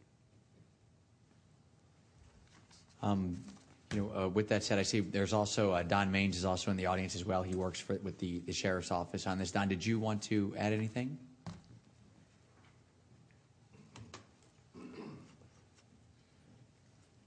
Yeah, thank you, Mayor, Vice Mayor, and congratulations. Yes, talking about the synthetics. I mean, that's really another problem, and what Commissioner Lamarca is talking about. This is pretty much undetectable, and they're sending these, and the fentanyl is coming in from mostly all from Mexico. They're doing, a lot of the fentanyl goes to Mexico besides what's made in Mexico in clandestine labs, but they mix it with the heroin in Mexico and then send it up via mules or other ways up into the United States. And right now, nobody is being unscathed with this. This is covering the whole country, and it's the whole state of Florida. But the big problem with the pills are, it's synthetic Xanax, synthetic oxys, and then a super pill, which is synthetic Xanax with with fentanyl, which is just a killer. And they seem to target people, like Director was saying. If you haven't taken the drug in a week or 2 or 3 weeks and you've been in treatment or trying to be off a drug, you've lost some of that tolerance. And they seem to pinpoint people that are in treatment and treatment areas. So if you take close to the dose that you used to take, just close to it, it's an automatic overdose. Now, we're finding people dying on a regular basis right now. In fact, the statistics that we showed a couple of minutes ago, we have reached 80 deaths already in Broward County. They're finding them behind dumpsters, a lot of them in like a subway bathroom. Then there's people in treatment. They go into their bedrooms, go into their bathrooms, and they overdose and they die. The only hope that they have is to have first responders or someone get there as quick as possible with Narcan to pull them out of the overdose, to save their life, and then hopefully keep being able to have touch them with getting some treatment information to them. Again, as I've said before, you bring somebody back to life with a Narcan, and without keeping them and keeping some sort of a hand on them, they're right out there to overdose again and to use it again. And it's a time bomb if they're out there using these drugs, because they're dose specific, and there's a series of W drugs out there for the fentanyl, and it's W1 to W32.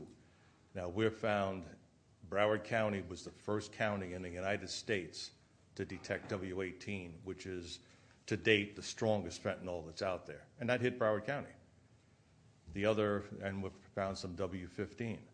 So this is fentanyl at just a small amount.